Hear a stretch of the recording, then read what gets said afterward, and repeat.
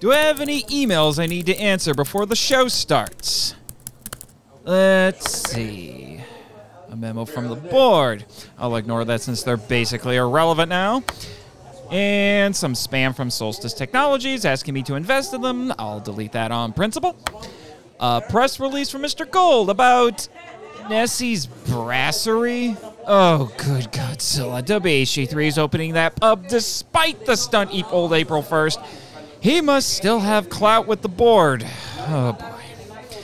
Yeah, what's this? A message from Gary about what to do about Jess? Oy vey. Okay. All right. Let's check Jimmy's secure server now. Can't have Winter or the board spying on us. Hold on. Here's an email from Nick Tatopoulos. It's dated before Heat's run-in with Crazy Bernice. It says, Nate, Ozaki talked to me and the rest of Heat about the shady dealings on the island.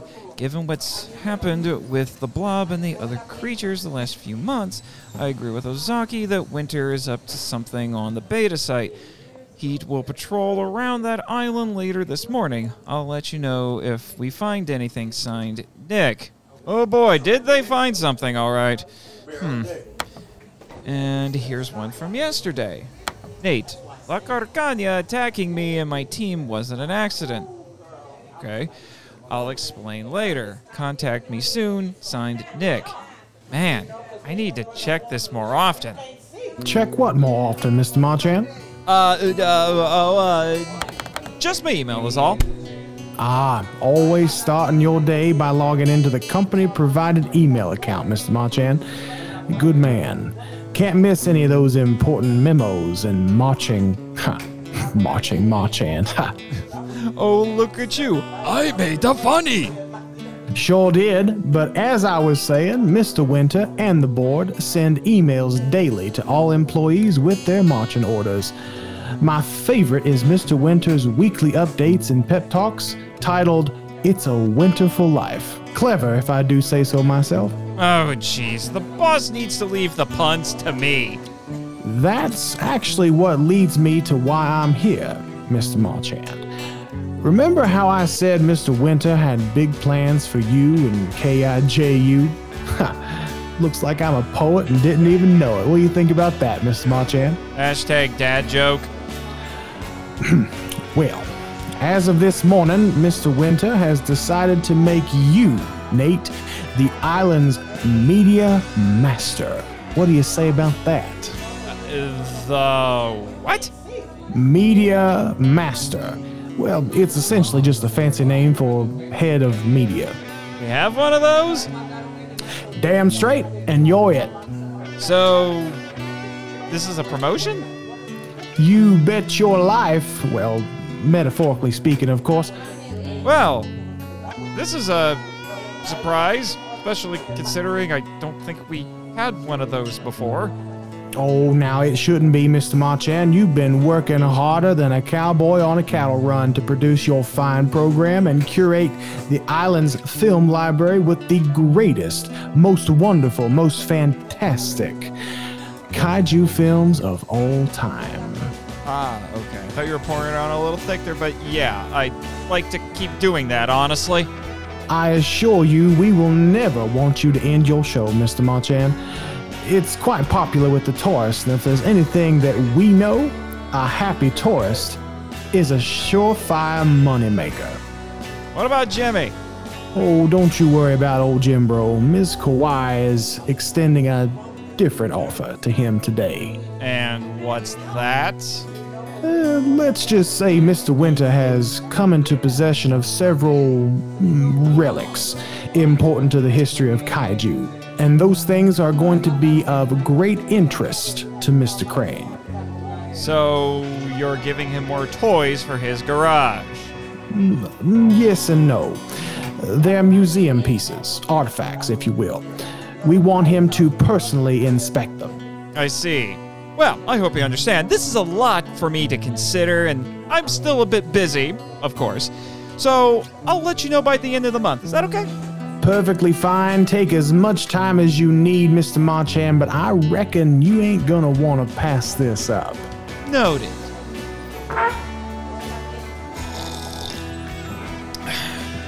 It's good to see you're still enjoying those fine cocoa beans we gave you a while back. Yeah, they are delicious. Well, pardon the pun, but that's just a taste of what Mr. Winter has in store for you. Well, if he ever gets off the dang beta site, tell him this promotion is just one of a few things I want to talk to him about. I guarantee you, Mr. Marchand, if you take that offer, you will always have Mr. Winter's ear.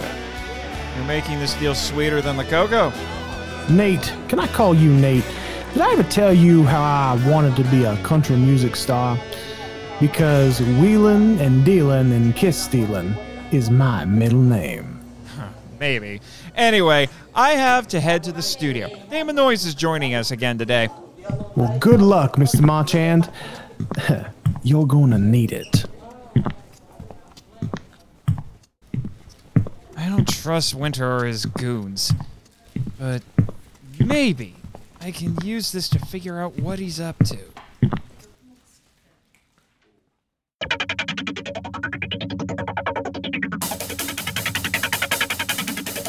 Live from the KIGU studios in beautiful Ogasawara, this is the Monster Island Film Vault, episode 67, Little Shop of Horrors, 1986, featuring Damon Noyes. Hello, kaiju lovers, and welcome to the Monster Island Film Vault, a podcast seeking entertainment and enlightenment through tokusatsu. I am your host, the Monster Island Film Curator, Nate Marchand. Yes, hello to you as well, Jimmy. Yeah, Jimmy, I know. You know, alien plants. You want to talk to us about the alien plants that you've run into, but you know what? I have someone better in mind to talk about that, no offense, Jimmy, and that is none other, coming back, having not left the island apparently, is mailman by day, actor by night, the puppet master himself, Damon Noyes. Welcome to your night of terror. And comedy. Don't forget comedy. Comedy? Or have you been hanging out at Dr. Dorov's basement or something? Absolutely not. I haven't. Okay. I haven't seen anything. I went to the beta site. Okay. And, I didn't know they offered tours there. How did you get there? They don't. Oh, Jimmy, it was you. You sure you want to admit that on the air? I didn't want to out Jimmy, but well, he's outing himself. You know what, Jimmy? You might want to just keep it down. Just keep it down. All right. Yeah, I don't need you to get arrested. All right. Mm. Well, he let me use one of those skiffs that pilot over between the islands, and it was so they had the transponder on it so that it'll allow you into the boat dock. So I see. So after all the excitement right after, I should say, the previous broadcast on the giant claw. Yeah. Well, I went over there specifically because I wanted to see, where they beached themselves. And, I was very curious. I would maybe get a souvenir, like a feather, maybe. I don't know. Didn't find anything. Kaiju tooth or something? Yeah. Or a bit of kaiju tooth, because they're kind of huge. I'd heard that, obviously the weirder things are over there on the beta site. Yes. And I was curious about Audrey 2, or Tui. Tui, yes. As he's called. And since he does apparently identify as male. Yes. Because I assume it's like an it, because it's a plant. It's not a... Yes. Oh, but it's sentient. So it's... Yeah. Audrey's weird. Very, very, very weird. Audrey's weird. Although the name was given him. True. So, True. But, we haven't quite started the discussion yet. But anyway, you went looking for Audrey. I went looking Audrey for Audrey 2. And Audrey I 2. found Tui. Oh, how big was he? Quite large, actually. Apparently, was it that you said you found kaiju Audrey? I found kaiju Audrey. Oh, no. But interestingly enough, they had some kind of spray system that was keeping, like an anti-hormone spray, whatever, keeping it from budding. I bet that was something developed by Dr. Dorov. Wouldn't surprise me. All I know, and he had his enclosure had a mute feature. so that if he started using his persuasive abilities, that they could just it would immediately kick in. And so he was very conscious. They silenced that silver tongue. Absolutely, but it was nice seeing him in person and being able to at least hold a somewhat civil conversation until he started asking me what I actually wanted. Oh, yeah, that's when you run the other way. What I'm a little bit scared of, I have to be honest with you, is God help us. And I'm putting this out there. So Winter, the board, Mr. Gold, all of you, just so you know, I'm a little scared of the idea of Audrey 2 being moved to the main site and getting anywhere close to Biollante. Now just that saying. hybrid would be interesting. Yeah, except I don't think we need little like Biollante Audrey children running around. Now we know that Biollante is mostly beneficent towards humanity, having a human soul DNA grafted onto there. Yes, might the hybrids might be more conducive to keeping us alive instead of as a food source. Possibly, I don't know. And mingling G cells with Audrey space cells. Yeah, it might calm it down a little bit. Who knows? Or it might make it angrier. Who knows? Yeah, that's true. I mean, you never know. Yeah, you never know when you're making hybrids, but I'm sure Dr. Dorff would have something to say about that. Are you kidding me? Oh my gosh! Speak of the devil. We say his name enough because I guess he listens. So he wants to come in and what is it, Jimmy? All right, Damon. He wants to be on the show. My apologies. No, that's okay. I know this is the first time you've met him. He's a little bit weird, but we're talking about plants. It makes perfect sense that you would want. Yeah, because he's the resident kaiju horticulturist now. It's not just the Matango anymore for him. So let's see what he has to say. Hello, Nathan. Hello, Dr. Dorff? Or should I call you Dante now?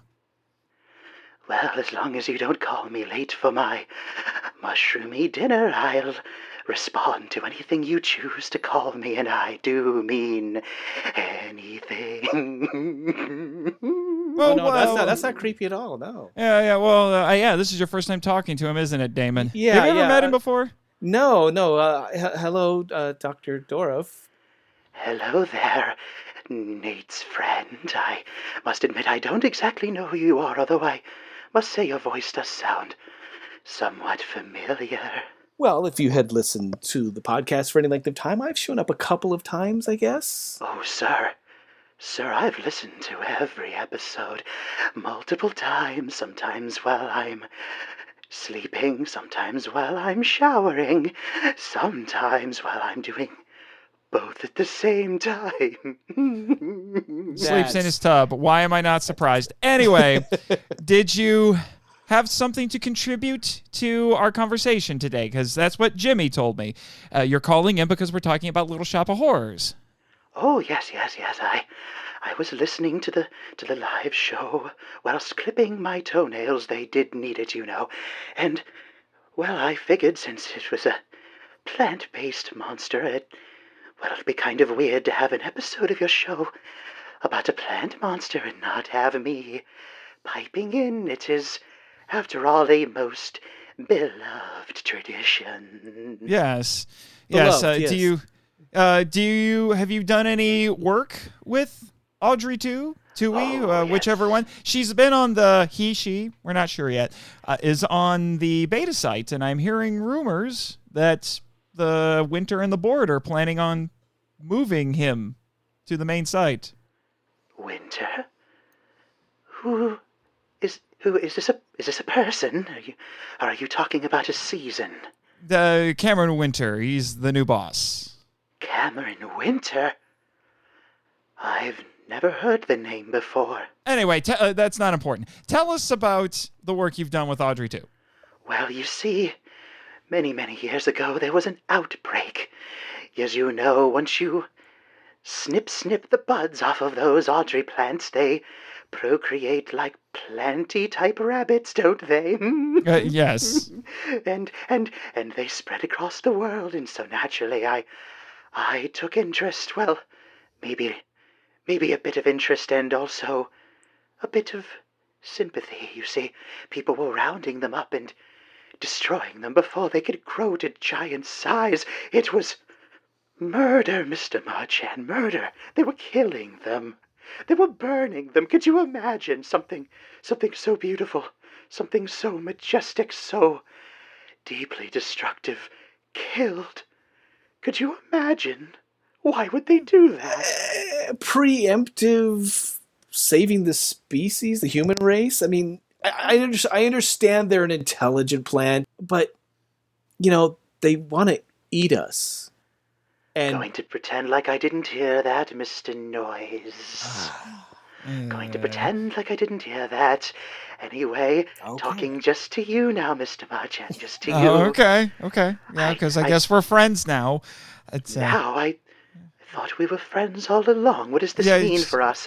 Yeah. Oh, Sure, Donnie. Yeah. Oh, Donnie, I quite like that. Well, anyway, I'm blushing a bit. I'm sorry. Let me just recompose myself. Well, anyway, where was I? I was talking about rounding up some of the surviving plants. You see, I've been raising them on one of the beta sites, keeping them away from people because, well, they do have a nasty tendency to rip them apart and consume their blood. But I've been keeping them safe and studying them, keeping them at a manageable size. We have so much fun together. We even sing together sometimes. That mean green mother song is quite the earworm. You must agree. Yeah, it is. I mean, it was nominated for an Oscar, so I take it you have more children? Not just the Matango? Oh, I wouldn't quite put them on the same level as my dearly beloved mushroom children, but maybe in more of the second cousin twice removed territory. But don't tell them that. They're very sensitive. So you're their uncle. Oh, yes, I'm Uncle Dante to them. Uncle Dante, it has a delightful ring to it, don't you think?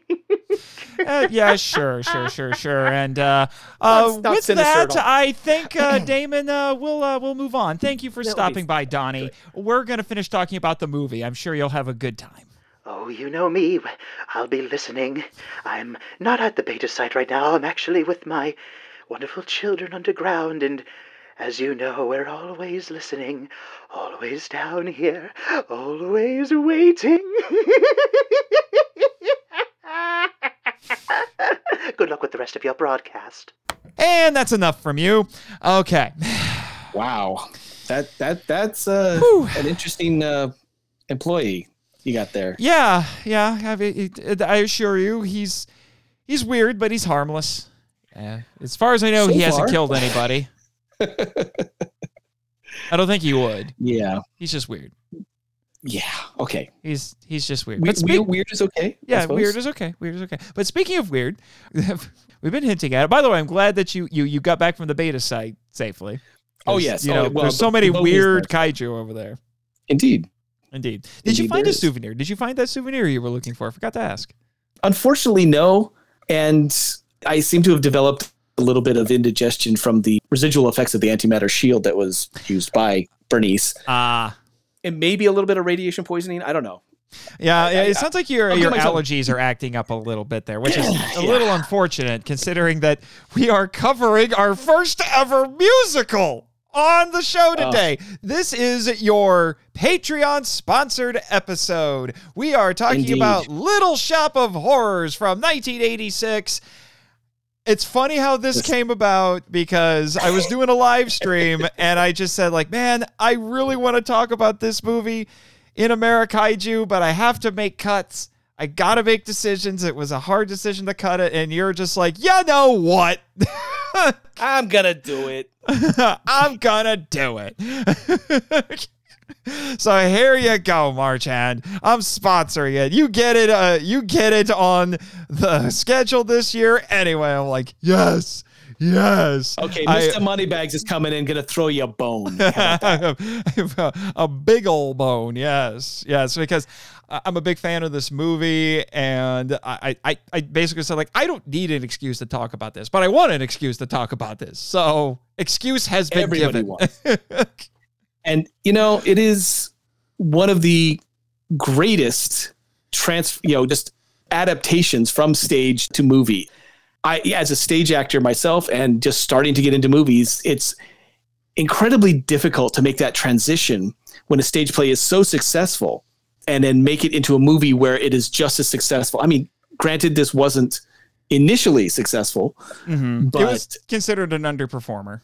And considering how much they spent on it and the fact that they had to go back and do reshoots for the ending. The numbers I was seeing, although there's some disagreement over how much it actually cost, most of the estimates landed around $25 million to make. Yes.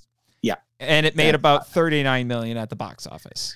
Yeah, not a winner, unfortunately. No, it was considered an underperformer, but then it found its audience like a lot of movies do. It found its audience in home media. You put stuff out on video, you put it at the Blockbuster or the little mom and pop ones, and that box art gets you. And you just said, what the hell is this? And you don't know going in, it's a musical about a man-eating plant, and it's funny, and the music is catchy. Yes.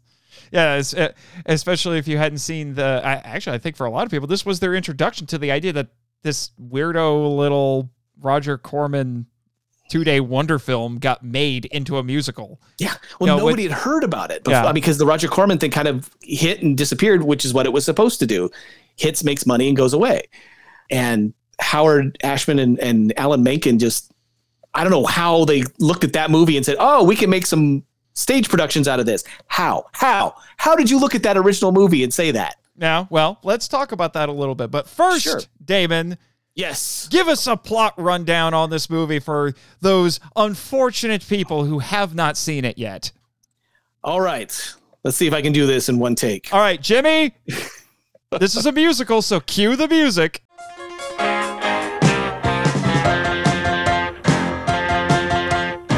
Meek flower shop assistant Seymour pines for coworker Audrey. During a total eclipse of the sun, he discovers an unusual plant he names Audrey 2 in honor of her, which feeds only on human flesh and blood. The growing plant attracts a great deal of business to Mushnik's flower shop, which was previously struggling. After Seymour feeds Audrey's boyfriend, Oren Scrivello, DDS, to the plant, after his accidental death, he must come up with more bodies for the increasingly bloodthirsty plant. Yes, that's a musical. The feel-good musical of the year. Well, the theatrical version is the feel-good movie of the year. When it premiered in 1982, it off Broadway. It wasn't just off Broadway. It was 2 steps off. That's what it actually says in the credits. It says based on the off Broadway, because apparently that's a thing.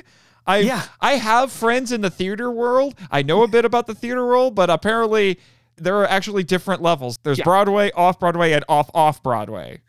And the thing about that is a lot of your outer, experimental plays start on off Broadway. Depending on the buzz, they get pushed to off Broadway. And if the buzz is really good, if they continue to sell out and it continues to get play and the critics love it, it will get brought onto Broadway, which is what happened with this particular play. And it did really well. Ellen Green, the Audrey of the movie, is the original Audrey from the off Broadway production. And her pipes cannot be reasoned with because I've got notes on her and her singing, but I do want to give a quick rundown. So this particular version, this film, has a really interesting history because it's kind of several steps removed from the source material. Yeah, because I found out that because we mentioned it a little bit, there was a Roger Corman film in 1960 made in 2 days on recycled sets. Gotta love it. And I'm not going to get too much into that version because that could be a whole episode unto itself. Indeed. But it was the first major appearance, I guess, of Jack Nicholson, a very young Jack Nicholson. Yeah. And it had basically the same story, and most of the same characters. Like you pointed out, it came, it thundered, it left, and then, they found it. But even that was not original. I found a couple of sources that said that there are some really interesting literary roots for this thing. One that they said was the most direct inspiration, and I tried to find this. I wanted to read these short stories, but I'm like, I have to buy whole books in order to do that, and I'm a little pressed for time. So that's a little unfortunate as well. Yeah. But they mentioned Green Thoughts, which is a 1932 short story by John Collier that has a man-eating plant, and a Hollywood writer named Dennis McDougall, my apologies if I said that wrong, has suggested that Griffith, the original writer, was influenced by an Arthur C. Clarke story from 1956. Really? That one I did not know. Yeah, it was called The Reluctant Orchid. That's interesting. Which, in turn, The Reluctant Orchid was inspired by a 1905 H.G. Wells story called The Flowering of the Strange Orchid. It's just this spiral into the ground. It's man-eating plants all the way down. Man. It's Audrey's all the way down. Wow. Boy. Yeah. So there you go. So there's a lineage, a history, you might say. And, we mentioned it cost $25 million to make, which was blows the original the original movie's budget out of the water. It was made for $30,000, which, accounting for inflation of 2019, which means it would be twice this much now, it was $240,000. Still not a lot. Yeah, it's still not a lot. It's still not a lot. So basically, the stage musical came about in 1982, and you had some things to share with us about the Broadway version, which I have, well, not the Broadway, but the stage version, which I have seen. There was a troupe that came through and performed it here on the island right before COVID, which was really cool. Awesome. Mm-hmm. Yeah, they did it in the Arboretum, which was really fun. That's actually quite a good plan. If you can swing it, that would be a good place to do that. Mm-hmm. You don't want to hurt the other plants though, and there's a lot to really get the effect. Is at the end, if you have the wherewithal to do it, and the money and the talent. To have the vines coming out into the theater where people are sitting and really push forward that I'm taking over kind of thing. Mm-hmm. There was talk about having one of the actual plant monsters on the island play Audrey too, and that was very quickly shut down because I'm sure OSHA and other things, honestly. But, safety regulations. They are not mind controlling plants, but they are definitely very persuasive. Yes.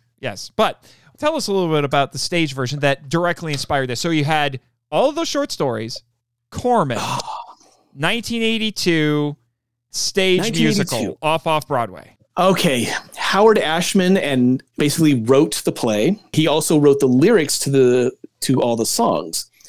Alan Menken, of course, brought in his talent as a composer and composed the music. And they were very, very conscious that they needed to, because of the humor involved, and they didn't want to make it modern. They said, okay, well, where do we need to put this? The 50s is a little too far behind. And the humor in the 50s was a little bit different. So they said, hey, let's throw it into the 60s. You have rock and roll is now an established thing. You still have doo-wop going on. You've got girl groups, you've got boy groups. Let's solidify it there. The music is interesting. And voila, they had a hit because the people who went to see it weren't just young people. These are I don't want to say the glitterati going to the off Broadway, but these are the people. These are people who lived through the 60s. Mm-hmm. So they immediately clued into that music. Mm-hmm. And let me tell you, having the Greek chorus of Chiffon, that made me happy because that's a very traditional literary thing to do. Now, you were going to bring up their names. I'm sorry. What are their names? Okay, you know what? I just completely lost them. I know it's Ronette, Crystal, and Chiffon. I believe. Yes. There we go. The unique thing that Ashman did is having them both a part of the story as the urchins and outside of the story commenting on it and singing about it.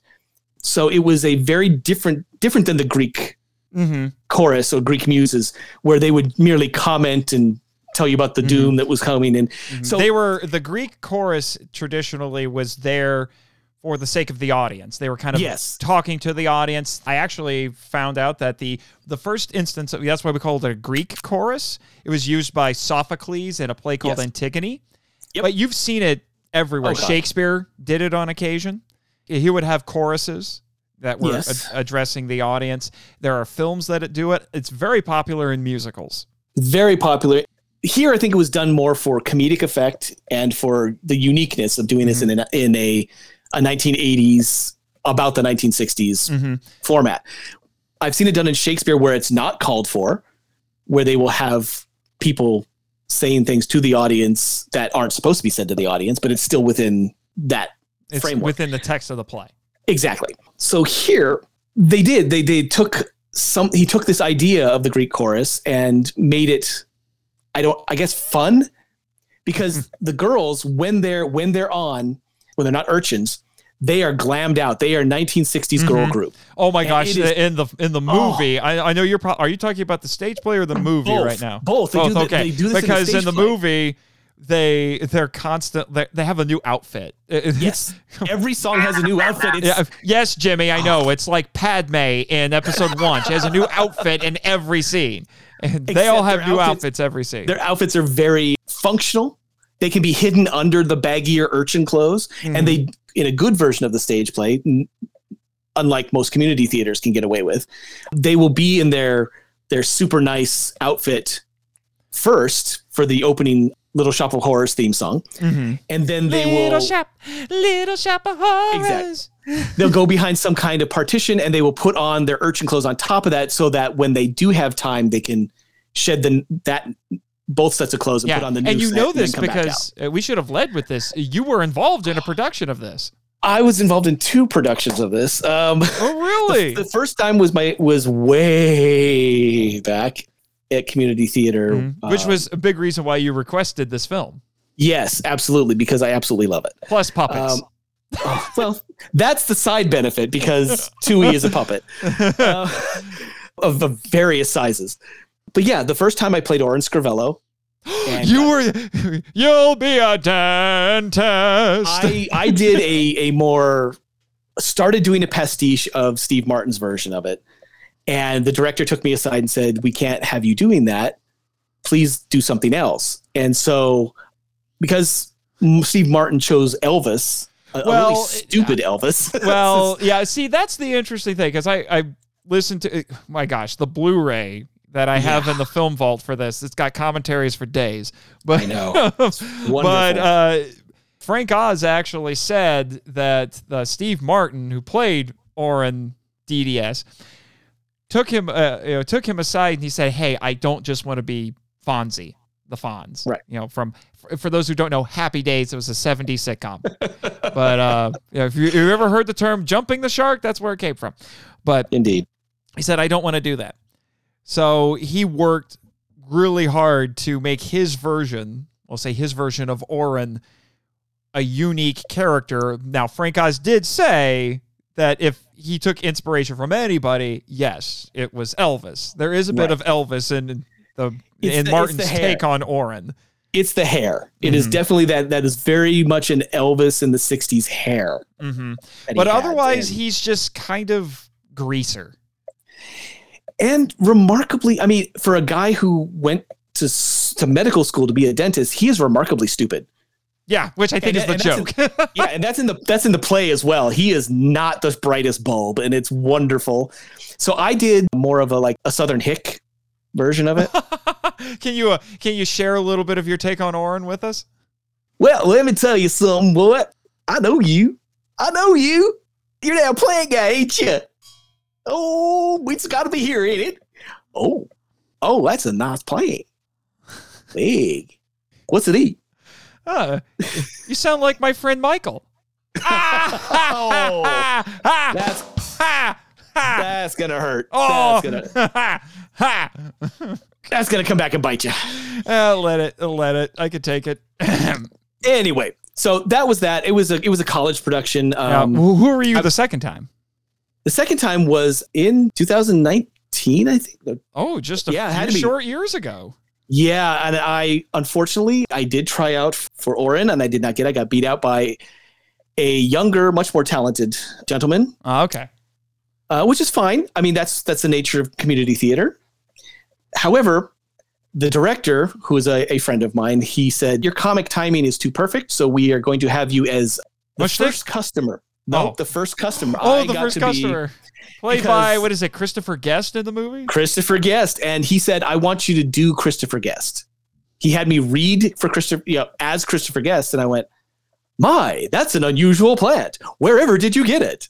And he said, I want you to be basically a cartoon character.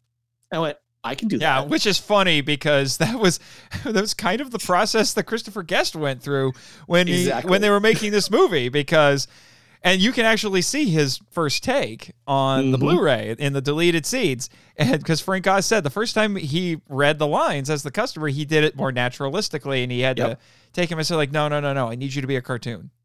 Yep. And then he went through and he's like, my, what an unusual plant you have. Yeah. and Christopher Guest is perfect because he's such a quiet, unassuming actor or a quiet, unassuming man in his normal life. And he puts on these faces to be these characters, like Count Rugen from Princess Bride. Oh, completely different. I mean, just, a sociopath.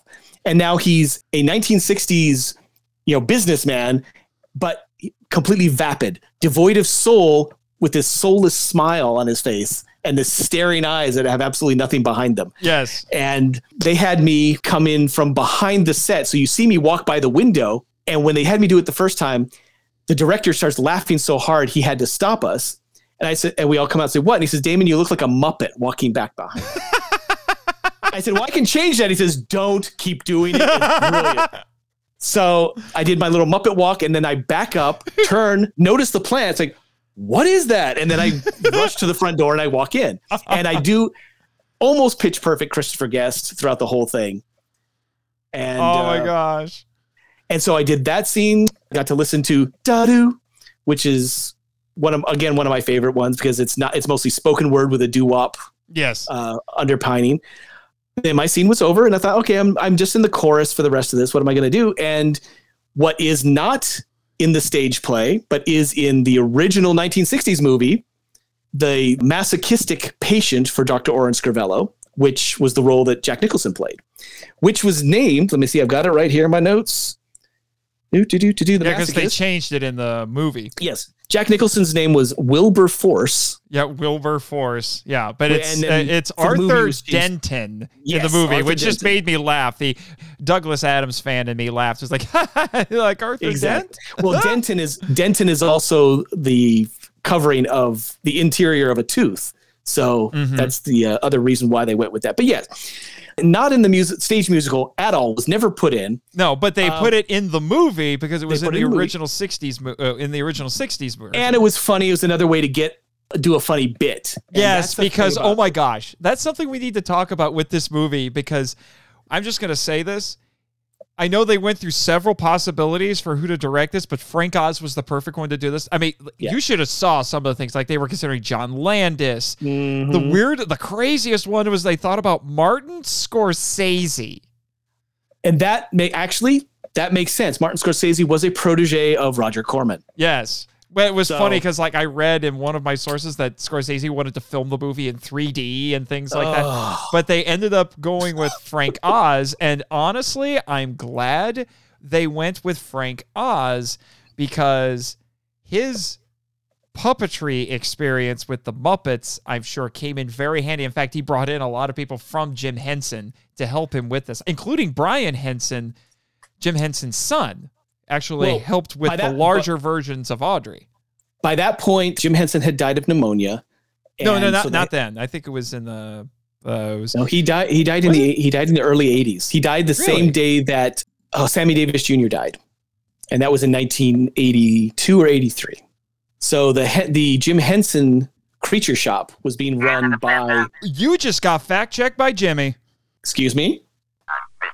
He died in 1990. It was 1990, really? Because, God, I remember it being earlier. Damn.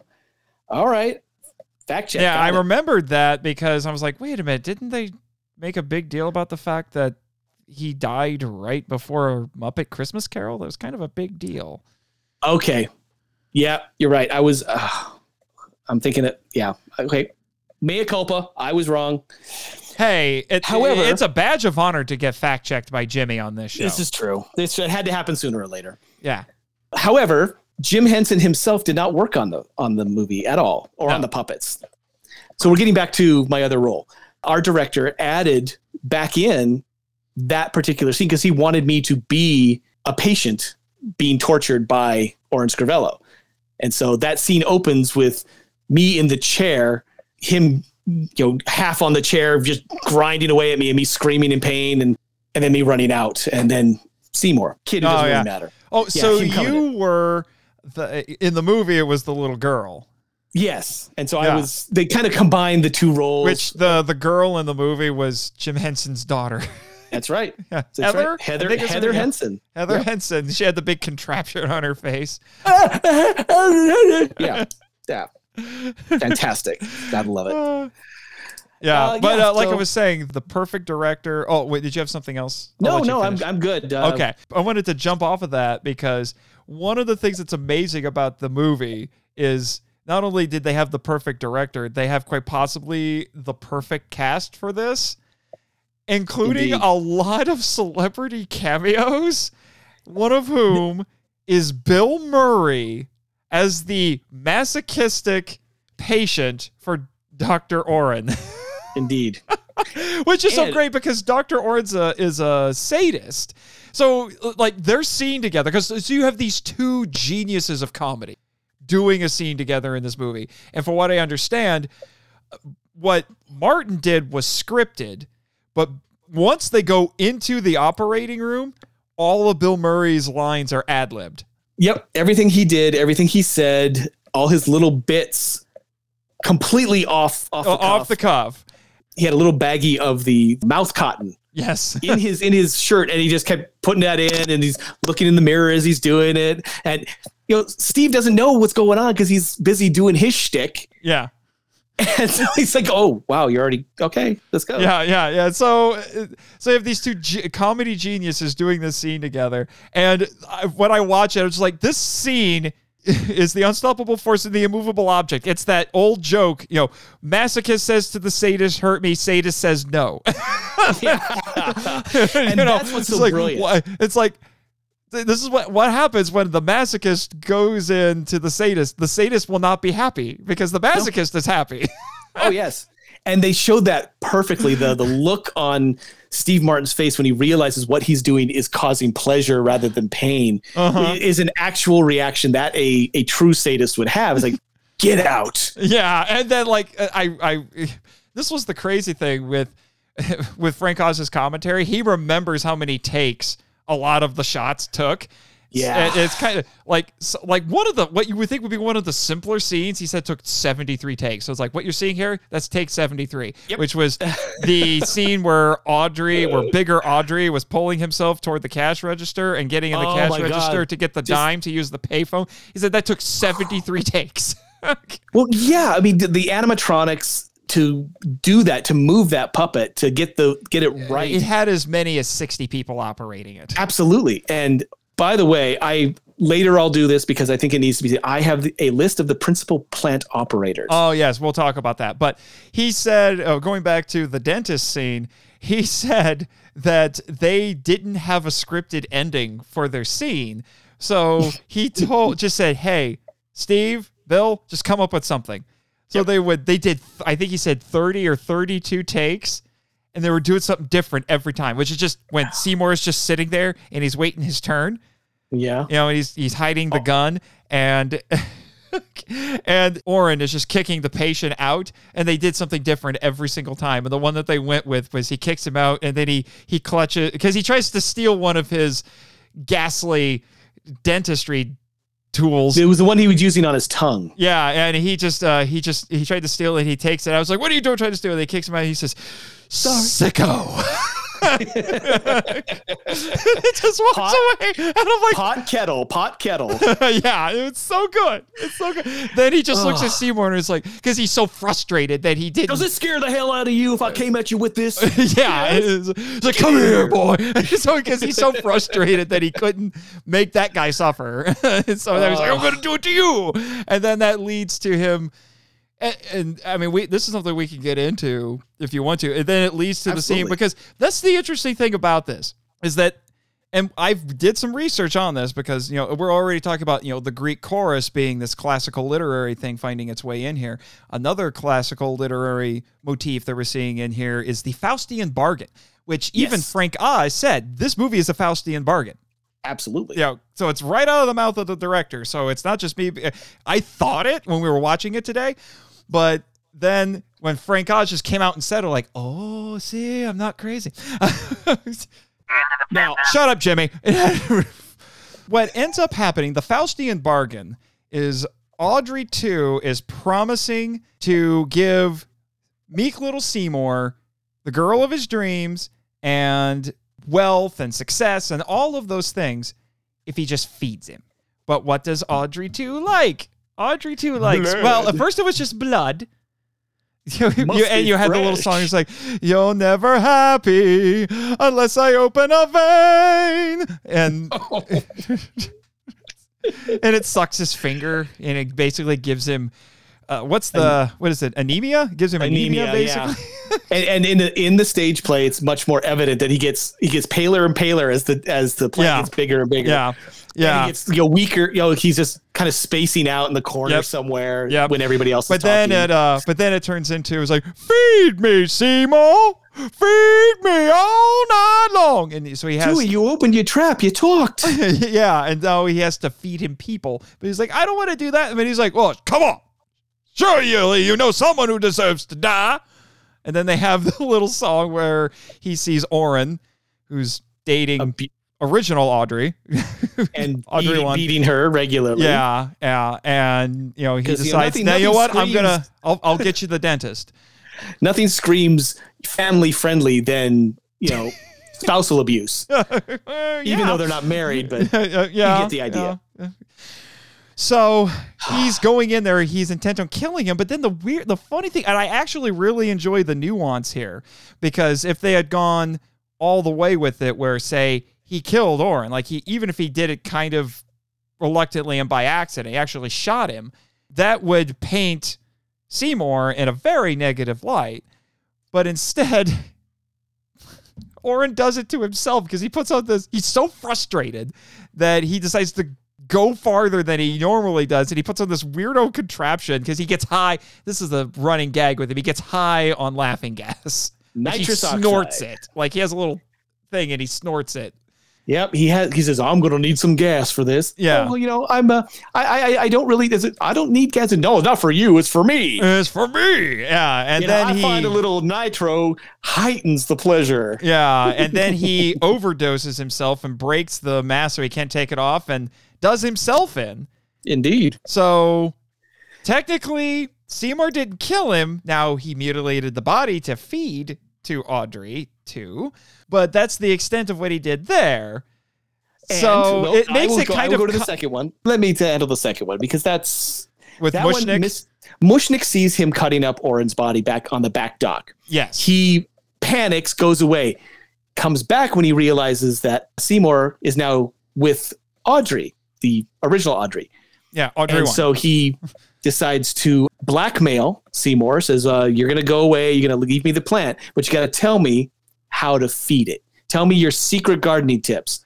And obviously, Tui is very hungry by this point because he's very large.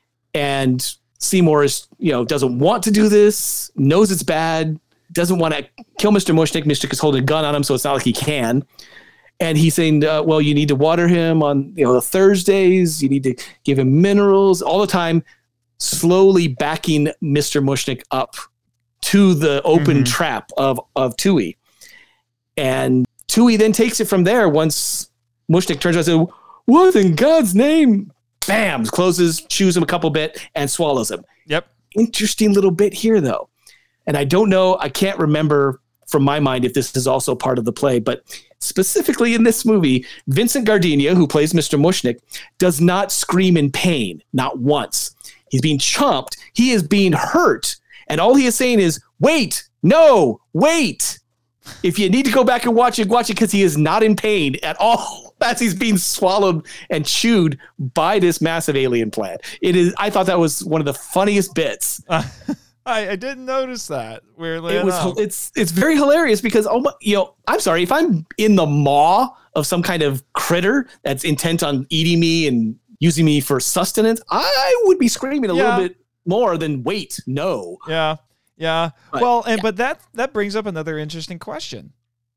Did Seymour kill him too? I thought about that watching it. I would argue no, it was Tui. All he did was just kind of position him. Right? So he was facilitator. If Seymour was going to get arrested, he might get arrested as an accessory, but he didn't do the actual murder.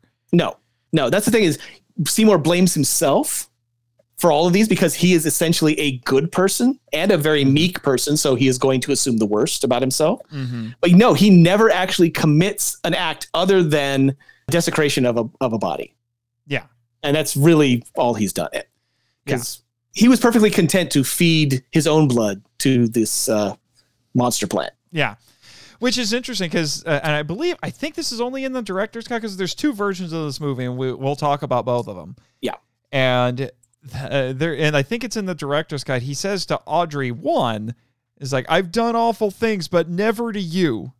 Yeah. I mean, again, his personality is so beaten down by the way he's been treated by Mr. Mushnick all these years as an orphan that he can't help but think that everything he does is terrible. Yeah. Which is and interesting. The one bright spot in his life is Audrey. Mm-hmm. Which is interesting because the entire play does not make it into the movie. They cut some things out, including they cut out some of the songs, including one that was, I think, was focusing on Mr. Mushnick. And you find out that Mr. Mushnick in the movie, he seems decent enough until the end where he's trying to blackmail Seymour. He's not a nice guy. Yeah, no. But in the stage play, he's much less of a nice guy. He adopted, quote unquote, Seymour specifically to be little more than a slave. He does pay him a pittance and gives him every other Sunday off. So, Seymour thinks he's a good man. But the song that was left out is Mushnick and Son, which is after they start becoming successful with Tui in the window there. Mushnick is extrapolating about how far they're going to go or how far Mushnick is going to go. And, Seymour will be there and he will supposedly change the name to Mushnick and Sons. They will be famous, rich, blah, blah, blah, yada, yada, yada. But it's always couched in, this is going to happen to me and you'll be there. Yeah. So it's not, it would have looked bad. And I don't think as a movie-going audience that they already, you were kind of liking Mushnick for the weird, kind of greedy guy that he wasn't inherently bad. And what he was actually doing at the end, that's when he starts getting even more greedy. Mm-hmm. Yeah. But yeah, and by the way, just for anyone who wants to know, that was one of 4 songs from the stage play that were cut out of the movie. The other ones were Closed for Renovation. Yeah. Now it's Just the Gas and Call Back in the Morning. And if you watch the theatrical version, they cut out a 5th song, which was Don't Feed the Plants. Yeah. Or Finale, Don't Feed the Plants. Now, the director's cut puts it back. Yes, where it belongs. But interestingly, it cut several songs out and then made a new song that is my favorite song in the musical. And because I remember I was listening to the stage show soundtrack and I'm like, where's Mean Green Mother? Where's Mean Green Mother? And then I'm like, wait, they made it for the movie? Yeah. Why is my favorite song in the movie and not the stage show?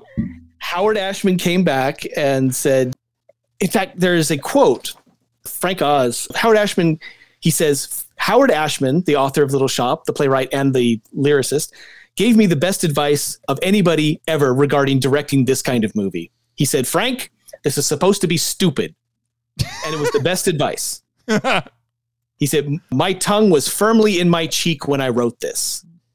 So giving him that advice, because obviously Frank Oz went back to Howard Ashman for blessing and advice. And one of the things he said is, I need the plant needs to have another song, and a big showy song. And Ashman said, "Oh, I got the perfect thing for you. He should be the worst of the worst, and he should be the only one who cusses in the movie. And I'm going to make sure the song says that." And the song has a couple of versions too. There's the version that's in the movie, and then there's the version that's on the soundtrack. Yeah. And that, which I'm guessing is the one that was performed, because, so everyone knows, there's a reason why this is one of the best. This is possibly the best song in the movie, is because it was nominated for an Oscar. And I'll tell you what else it was nominated for and what it lost to, because it didn't win. But I think that's the one. I'm guessing that's the one they performed at the Oscars with the Levi Strauss and the Four Tops. Yeah, because Levi Strauss is the voice of Levi Audrey. Stubbs. Audrey too. It's Levi Stubbs. Stubbs. Oh, sorry, I wrote it. Levi Strauss makes pants. Yeah, that's right. Not pants, yeah. Not plants. Yes. You have impressed Jimmy. Nice job. I do my best. Yeah. So anyway, so you were saying song, Mean Green Mother from Outer Space. From Outer Space. Anyway, yeah. So Howard Ashman, wrote this thing up, and obviously everybody loved it. And that's, again, the multiple lyrics, the ones you get in the movie are different than the one on the soundtrack. Yep. There are kaiju references in it. Yeah, King Kong. How did that? I'm trying to remember how that lyric went. Is like, let me see. I don't come from no talk black to lady. me about old King Kong. You think he's the worst? Well, you're thinking wrong. Don't talk to me about Frankenstein. He got a temper? Ha! He ain't got mine. Yeah. And it's heavy electric guitar throughout, which is you don't hear. Yeah, it's got a really intense beat. It's very much the rock and roll, the dirty rock and roll. Yeah, because that was the thing.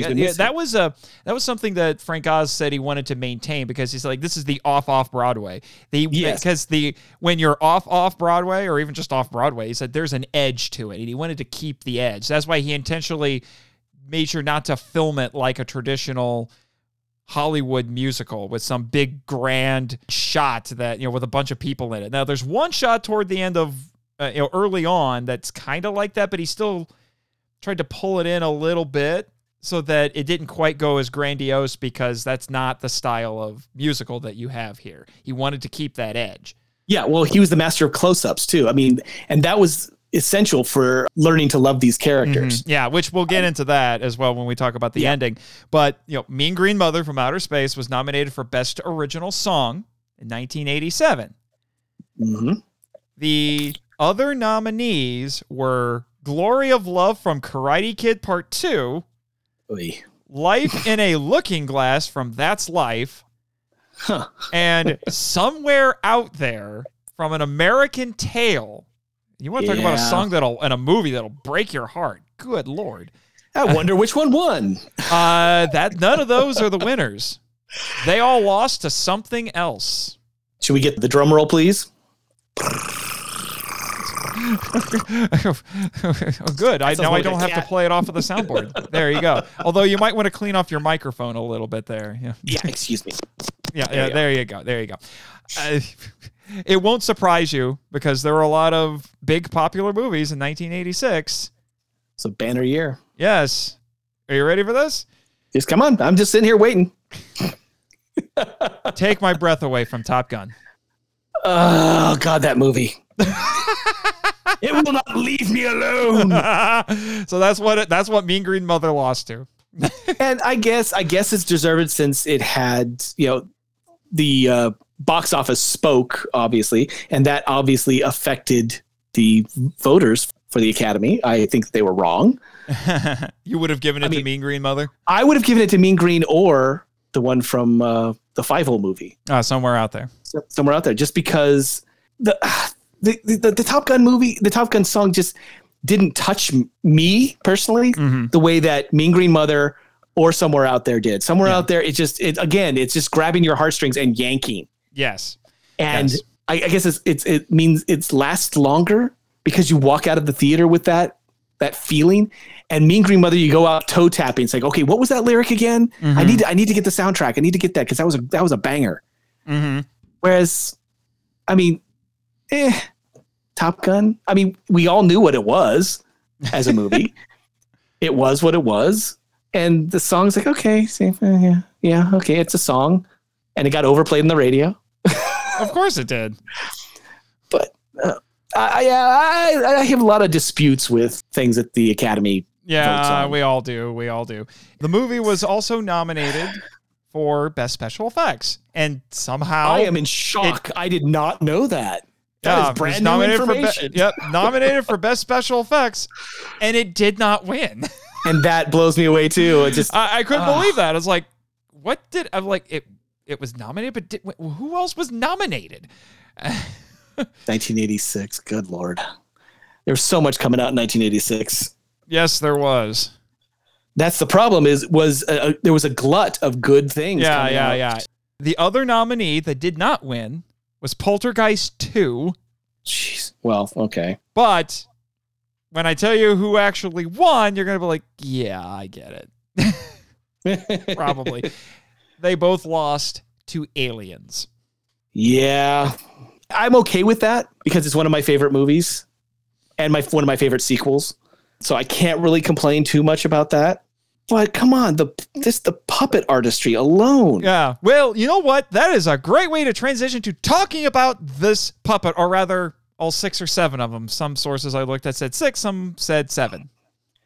Oh boy, is this going to be a discussion or not? This is going to be an info dump, folks. Sorry. All right, here we go. Because I know you got lots of notes about the puppet, and I did take some notes about the puppet myself. But I'm like, I know Damon's going to be bringing.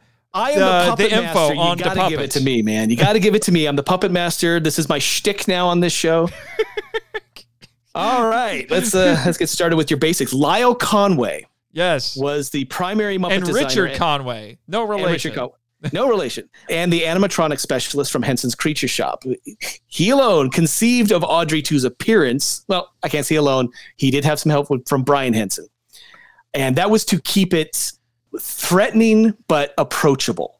I think is how it was made. The lips on it has been a controversy since I think the early 2000s. They started seeing it because it was voiced by Levi Stubbs, who is a black man. They felt that it was mocking or being a stereotype of a caricature. Yes, a very caricature. And in addition to that, that brings in a whole other idea that it's in the slums. People who sound like this, who like this kind of music, are dangerous, and inherently they'll get you to do horrible things. It's a whole thing that Frank Oz is frankly like, what? No, that's not the intention.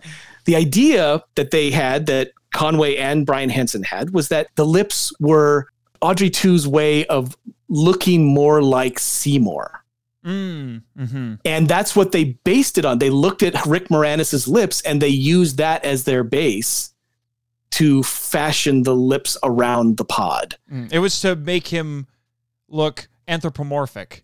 Much more anthropomorphic. Which made him look, I guess, more trustworthy.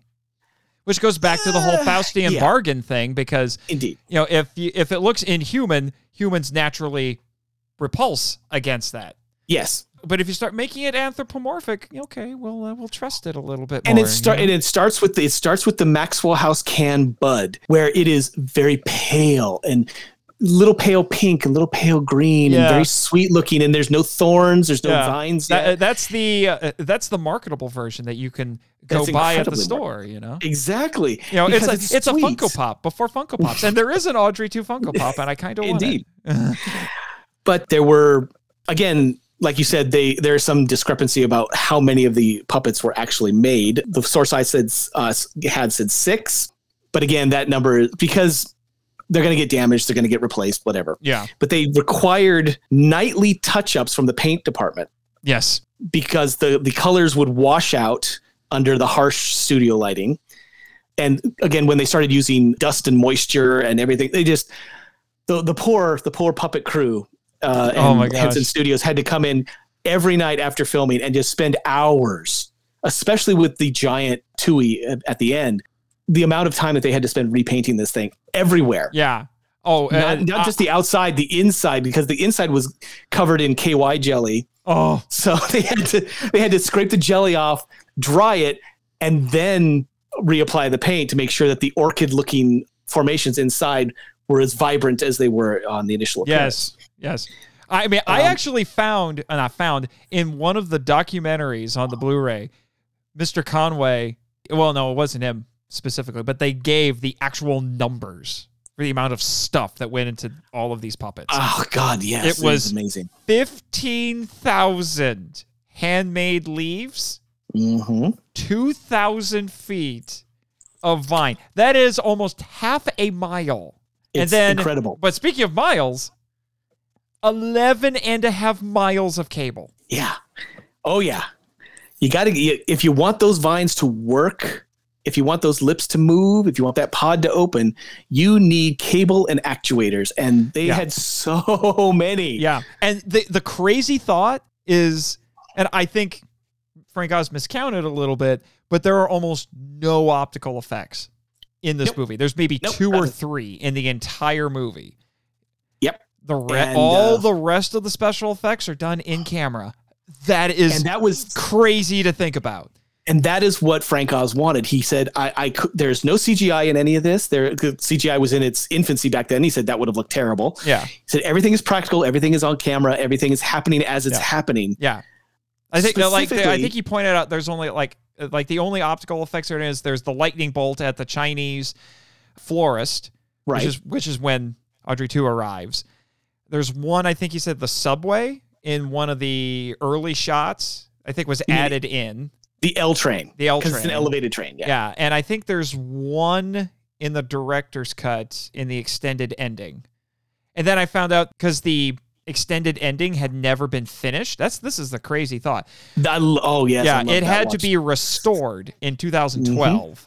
And in order to finish it, they touched it up a little bit digitally just to kind of polish it up and get it presentable. They had to get rid of some of the because some of the cables and wires were visible in the original. Yeah, because it was still pretty rough. They never finished. It was really rough.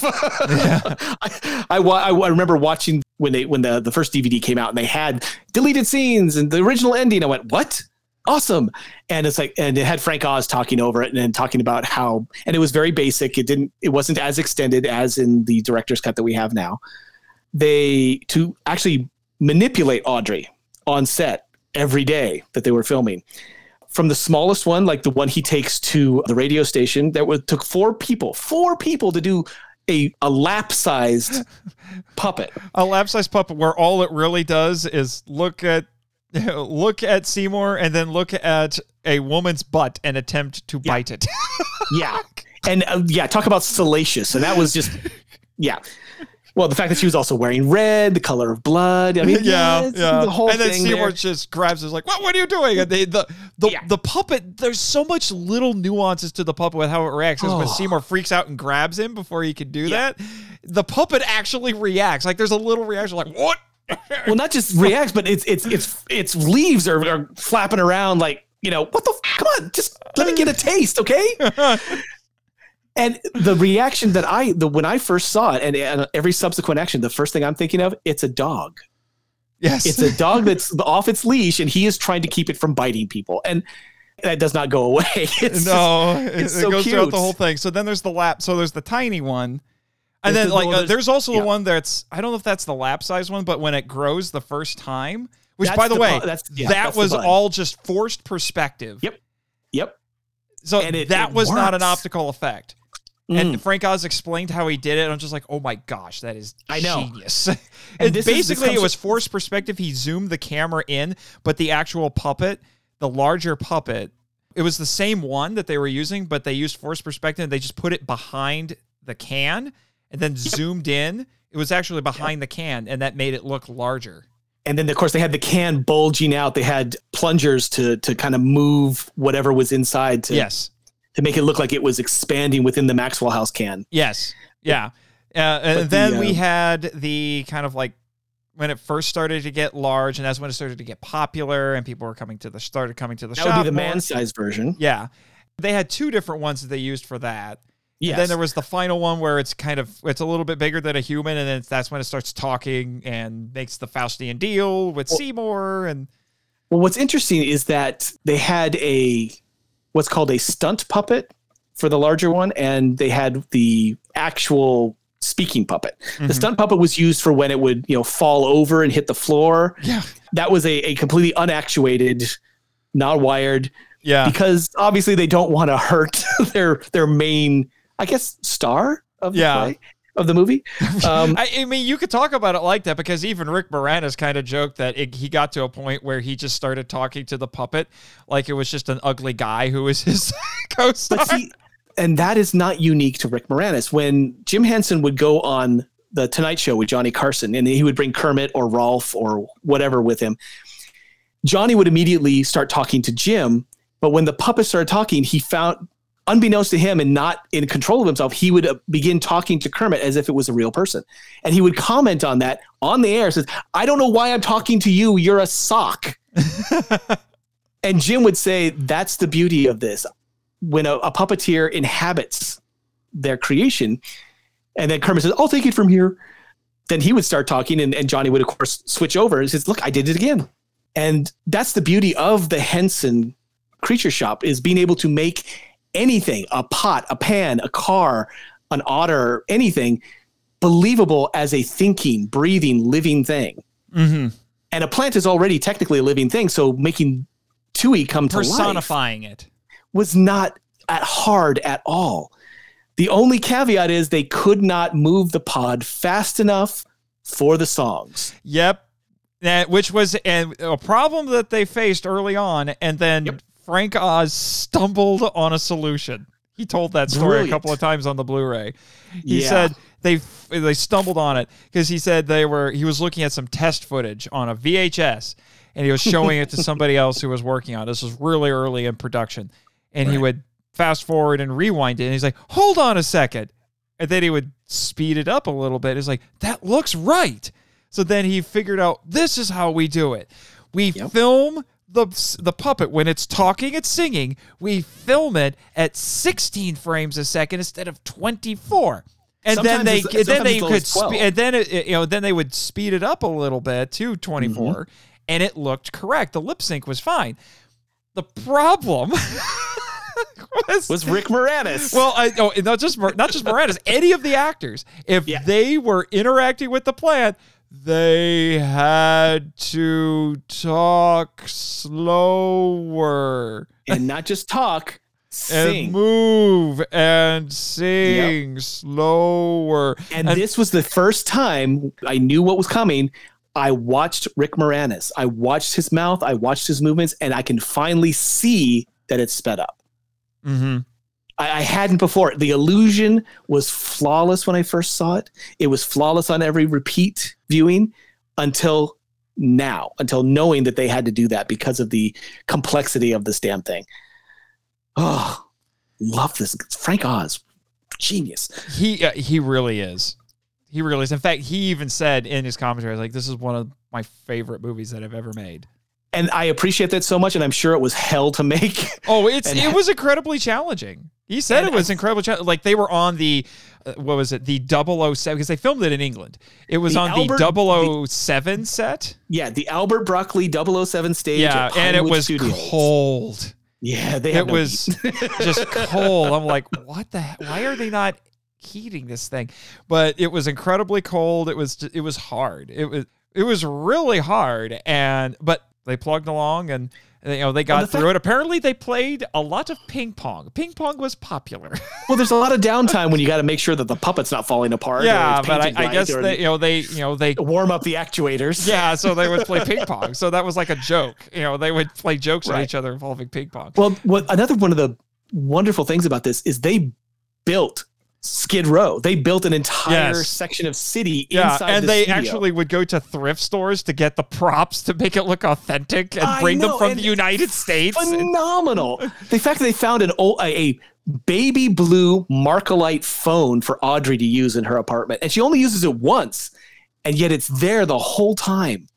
Whenever they show her apartment, it's like, oh my God, where did you find baby blue? Holy crap, I had mustard yellow in my house. I mean, I don't know where. I don't know where they found it. Honestly, the production design in this film is uncanny. And that's actually the thing that's nice about this. That is one of the advantages of making this into a film, because, what was it, Minkin?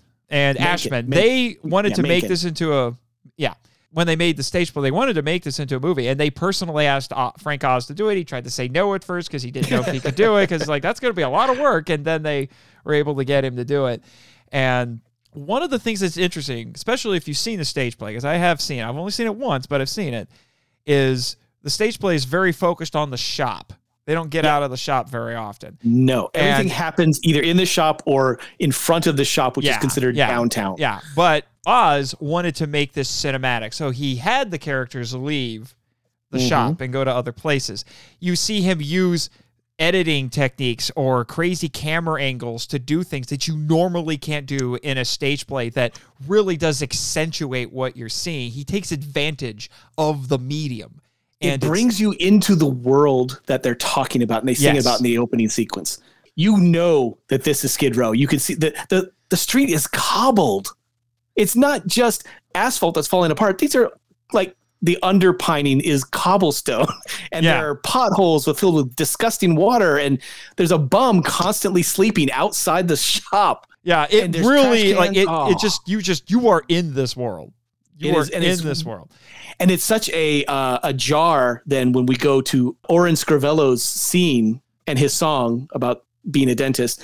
You'll be a dentist. We are now actually downtown rather than Skid Row, and everything is clean. Everything is nice. There's storefronts, and it obviously looks like a stage still because the cars really aren't moving, but they're vintage cars, and the sidewalk is spotless.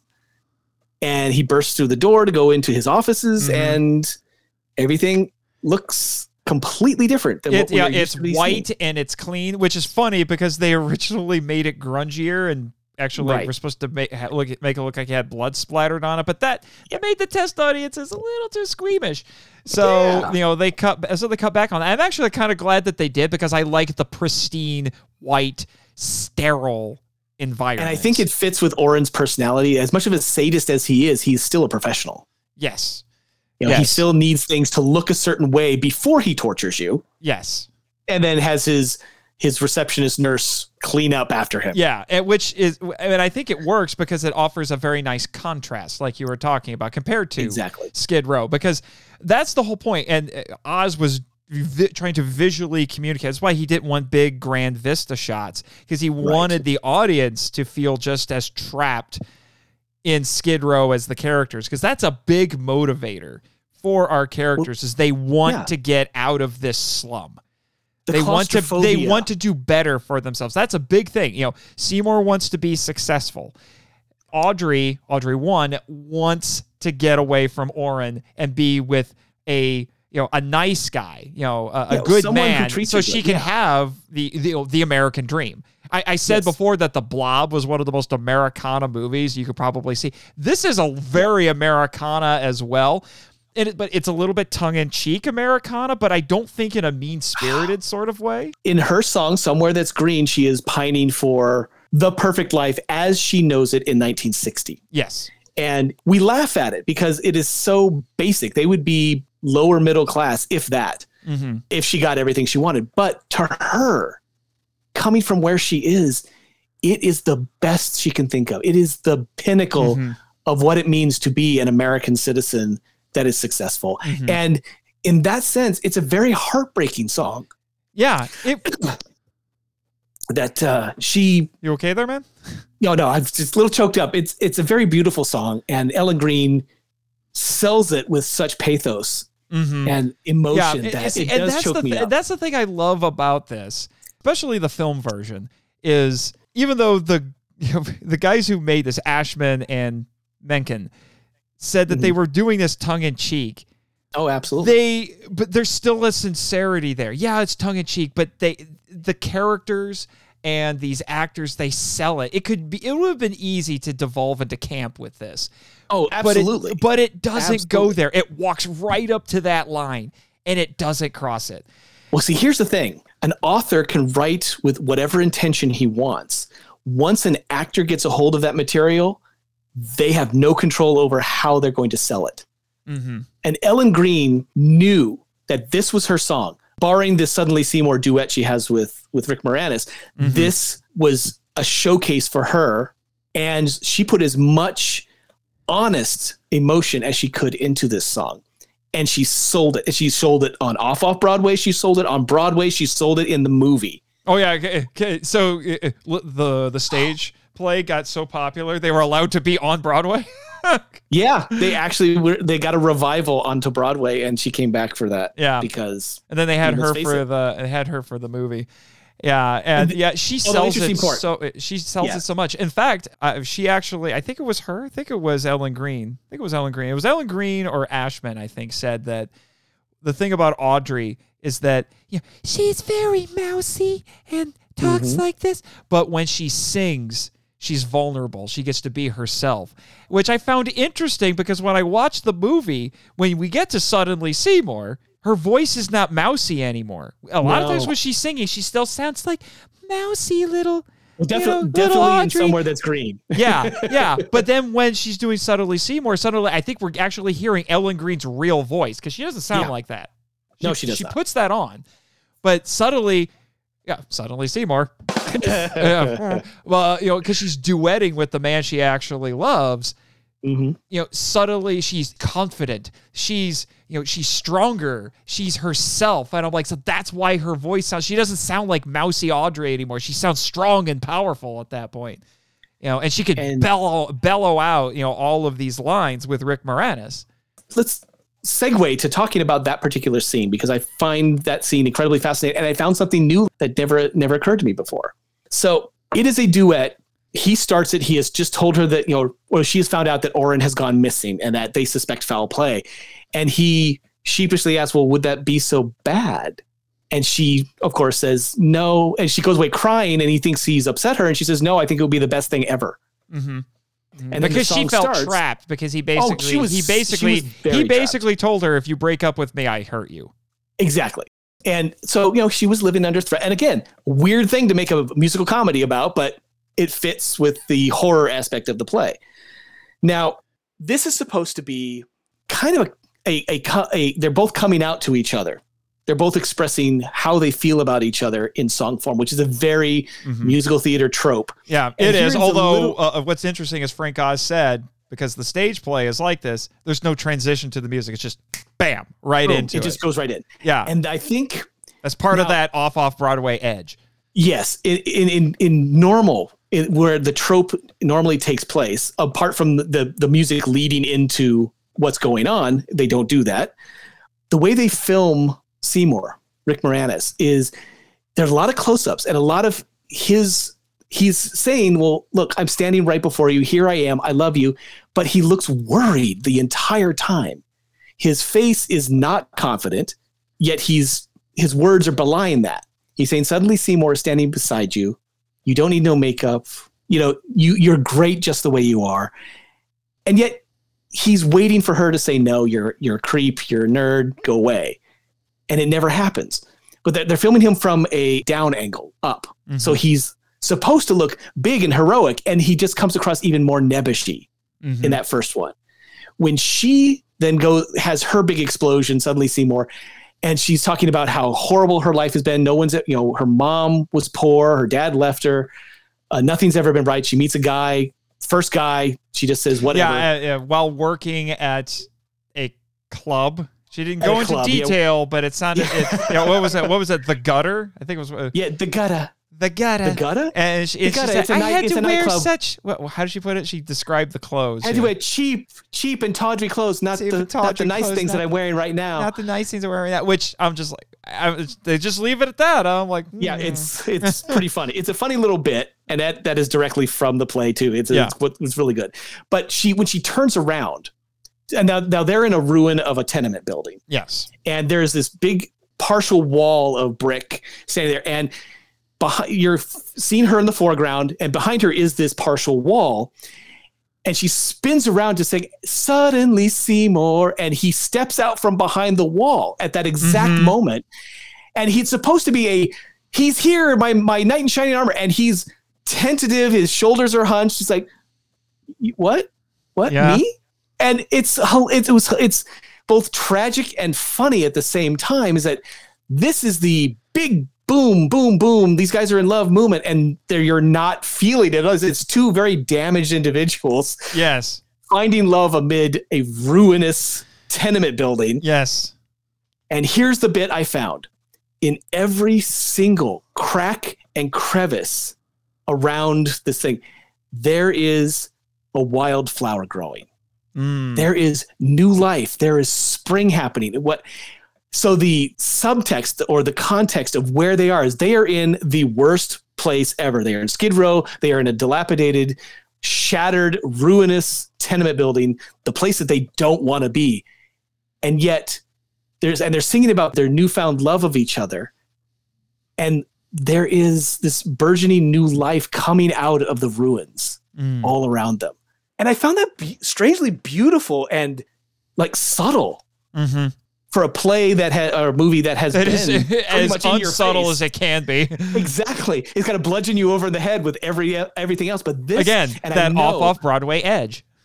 And I know it had to be Oz. It had to be him looking at that saying, we did so much on the Muppet Show where if you don't look at the background, you're missing half the show. You're missing the little bits and pieces that we are putting in for viewers to find. And I think he did that. I think he recognized, even though they're singing this song and they're not really showing us visually that they are the trope, what if we add this little bit of new life and possibility, this springtime in the gutter? Yeah. And it's oddly moving. It is. That's, like I said, it's tongue-in-cheek, but only just enough. It does not hinder the pathos, and I love that. I understand now, and we'll talk about it in a bit with the ending. I understand now why the test audiences were mad at that original ending. I really do, and I've got thoughts on that. But there's a couple of other main points that I do want to hit at. As usual, I over-prepare for the show. I have so many notes. I have so many, and most of them I took even before I started watching it. So please have at it. Oh, Jimmy would like your notes for his blog. I'm sure he would. A lot of what I have doesn't have really anything to do with the movie itself. It's more of like the back stuff. I have stuff about Roger Corman and the people that worked for him. And I have stuff about others. Anyway. But anyway, I do want to talk about, I hinted at it. There are a lot of celebrity cameos in this. We've talked talked about Steve Martin. There's so many talented people. We talked about Steve Martin, Christopher Guest. Yep. I'm trying to think of some of the John Candy. Oh, John Candy. Okay. John Candy. I watched that, and Jimmy was even kind of nudging me. He was like, was this where your on-air persona came from? Because probably. It's like, no, I was channeling more the Robin Williams from Good Morning Vietnam, but I could see it in this. John Candy is this radio host, and I don't think that character is in either of the previous versions, if I remember correctly. I think he was invented for the movie. He's not in the 1960s version, but Weird Wilkinson is in the stage play. Okay, he's just not as extreme. John Candy had a field day with this. Yeah, again, all ad-libbed. Gave him a little bit of free reign. And that's the beauty of that is they've got when Rick Moranis or when Seymour comes in holding Toohey, and John Candy's like, "Wait, what are you doing here? Ma'am, put your clothes back on." What's your husband going to say? "I'm right here, Wink." It's like Rick Moranis looks confused because he had no idea that was going to happen. Yeah. Yeah. And then what's funny is depending on which version you watch, there's different celebrity cameos because they had, was it Richard Dooley? Paul Dooley. Paul Dooley, excuse me. Paul Dooley is the original Patrick Martin of licensing and marketing. Yes. Who meets, because we'll talk more in depth about the ending, but he appears subtly at the top of a building when Seymour's going to jump off of it and says, "I'm going to market this thing." Yep. But and that's in that version. But then he wasn't available to do the reshoots for the new ending, so they got James Belushi. Jim Belushi. Belushi. Poor man's John Belushi. Yeah, to play the basically the same character. What's really funny is he kind of breaks the fourth wall. Yeah, he does. Because there's a reprise of Suddenly Seymour, between Audrey 1 and Seymour. Oh, God, and then I he love just that. comes in and says, hey. Stop that singing. Yeah, stop that singing. Yeah. And of course that's not in the play at all in any version. But again, Jim Belushi made it his own, and that's the version I knew for the longest time, the only version I knew. And it was like, hey there, ho there, what you doing? It's just stop. I got a deal for you. And it's like, okay, the patter, I like it. He's very much sounds like a salesman, and it sold me. And then of course seeing the director's cut, it's like, okay, I see how different that is. A little darker, a little more menacing. Because Paul Dooley had a completely different take. Yeah, he tells him to nothing stop to do with it. singing for a moment. Yeah, I was trying to make he sure does. I got the exact line. So it's just so funny that they're all of these people, like everybody. Oh, Bill Murray, everybody wanted to be in this movie. It's so Christopher nuts. Guest. You Yeah, had him, it's right? just- Christopher Guest. Okay, here's a cameo that doesn't get brought up because most people didn't know her. Beatrice Redding is the old, somewhat transient woman who does the opening of Skid Row. Alarm goes off at 7. She's the one who starts off that sequence. And she was born in 1933. She died in 1991 at the age of 57. She was American born, but she was based mostly in London for almost the entirety of her career. She was adept at a wide range of musical styles, from gospel to blues to musical comedy. She had a wicked sense of humor, and she was mentally quick. She earned a Tony nomination for William Faulkner's play Requiem for a Nun. I could find nothing more really about her because she died so young, but It's tragic. she was there in London when they were casting for the extras, and originally it was going to be Ronette to do that opening sequence vocals, and then they heard Beatrice sing, and they went, oh, hell no, she's doing it. Mm-hmm. And it adds so much to see this downtrodden woman who's probably a maid or a housekeeper up downtown to just be schlumping and singing this song about how terrible it is that she gets to see the glitz and glamour 8 hours, 10 hours a day, and then have to come back down here to Skid Row.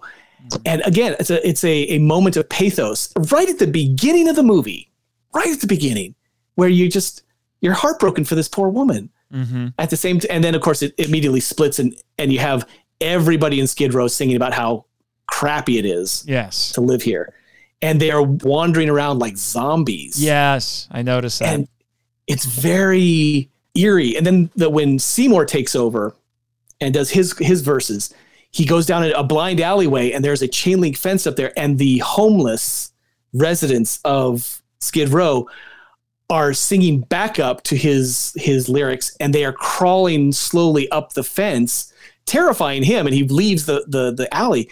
But it's very, again, horror movie. These are zombies. These are infected, whatever they are coming for him, and he doesn't want. And the song is about wanting to get out, and he has to leave. Oh, love this movie. Yes, I could tell. There's I could so tell. much. Yeah. So Oh, there are two more main things I want us to discuss, so I can make because they're the important bits. So I've already talked about it. I want to talk about Faustian bargains. Although I had to hold myself back just a little bit, because with episodes like this, it's not one of the tentpole episodes. This could have easily become a Toku topic. No kidding. But I reeled myself in a little bit.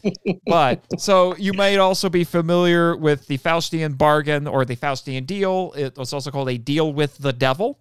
Indeed. And this is actually, as I said, this is a very old literary motif. In fact, one of the sources I looked at said it goes as far back as the 6th century.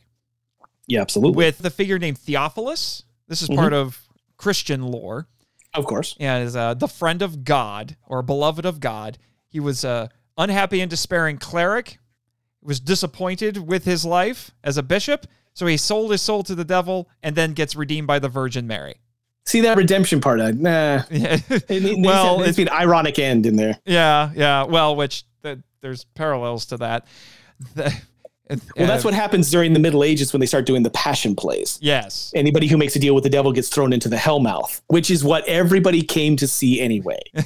Because I'm sorry. You want to see the bad guy, the guy who throws away his eternal soul. You want to see him get his comeuppance. And oops. Yeah. Well, like I said, we'll get into that. Now, the term, Faustian bargain, there's actually a historical figure related to that. So that story was inspired by a guy by the name of Johann, I hope I say this right, Johann Georg Faust, who lived from 1480 to 1540. He was an alchemist and apparently a necromancer. Yeah. There you go. So there was a horror. chapbook that chronicled his infamous exploits, as my source put it, in the late 16th century, which inspired Christopher Marlowe's play, The Tragical History of the Life and Death of Dr. Faustus. Yes. Which was performed in London in 1592. Good And then Marlowe. around the same time, there was a legend of, again, hope I say this right, Pan Twardowski, who was a sorcerer who sold his soul to the devil. And that was becoming popular in Polish folklore.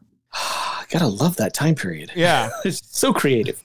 Now, the play, that original play was, what's the word? It was a didactic, as a lot of plays like this at the time were. It was written to warn Christians that God has set limits and humanity must respect those limits or face eternal damnation. However, in some versions of the Faust story, Faust outsmarts the devil, and in some of the other renditions of the story, the bargainer will try to use a technical point to outwit the devil. Doesn't always work, and if the pact is written, it's sealed in blood, which is another motif that you see come back in a lot of these stories. So, right. The most influential version of the story was written by Johann Wolfgang van Goethe. Mm-hmm. And everybody knows that one. Yep. And it dominated his intellectual life. It was a dramatic poem. First appeared in 1808. Second part was in 1831, which was the year he died. Couldn't get away from it. Yeah, basically. You do one thing that people remember you for, and that's it. Yep, basically. And to quote one of my sources, the legend seems to have particular resonance in times of moral crisis. End quote. So there's been a lot of 20th century spins on this concept. And interestingly and unsurprisingly, a lot of them have to do with the temptations of fascism and wealth. What? That's, again, completely new information. Ooh. Yeah. But interestingly, despite the theological underpinnings of this story, the Faust legend has thrived in the secular world, particularly in cultures filled with instant gratification. So it still resonates now. Credit cards, fast food, we get the immediate pleasure and then we have to pay for it later. Oh, download speeds. Yep. Streaming. How often do you have Netflix say, "Are you still watching?" It's like, "Yeah, shut up. Let me stream this. Let me binge." Exactly. It's all there for us. And that's the problem. It's too easy. Nobody has to work for it anymore. Yep. The legend gained traction at a time when the closed medieval world was, cleaved open, as my source put it, by new mercantile culture. Karl Marx identified the quote-unquote influx of gold from the New World as the dawn of capitalism, and he compared capitalism to a sorcerer who is no, quote, longer able to control the powers of the underworld he has called up, end quote. Interesting. Yep. And here's the thing that's interesting. We talked about Goethe. That's probably the most famous version of this story. It's the one most people know. Yeah. Goethe actually added something to that story that was not in the previous renditions of the Faust story. Margareta. Or That's Gretchen. Right. That's right. Mm-hmm. So Faust, there is an added complication. Yes. Which I guess you could make the argument then Audrey is basically the same as Margareta or Gretchen, depending on which. Well, she is also the inciting incident. She is the desire of Seymour. So everything he does is for her. Yes. So Faust pursues her, he seduces her, and then unintentionally destroys her and her family as one of the consequences of his bargain. With the demon Mephistopheles. I should have mentioned that. Right. He's not actually, quote, the devil. Yeah. Yeah. But it's supposed to be a high ranking demon. Of course. Yeah. Has to be. Who else has the power for that kind of oomph? Yeah. In fact, Mephistopheles, when Faust complains to him, he even taunts him by saying, "Who was it who ruined her? I or you?" Yes. Both of you. Yep, basically. And As like Dr. I said, Zoidberg would say, yeah. why not both? Yeah, it's like the meme, right? Why Exactly. not both? But now, like I said, we're coming to the end of our discussion. We need to talk about the two endings of this movie. A fun little bit that I have to throw this out there, just because I know my friend Raymond of the legal action team will appreciate it. In the original ending, Mr. Dooley tries to say, plants are public domain. I have to ask Raymond about that. Well, I would say no at this point, just from what I know about, I watch enough Law and Order. I kind of got a handle on this. I think because Seymour claims to have created this hybrid plant, and in the 1960s movie, he did create it. It wasn't an alien. He then therefore has the rights to naming it and all subsequent cuttings of it. So no, this particular plant is not in the public domain. However, an apple tree. Yes. A wild apple tree, that would be in the public domain.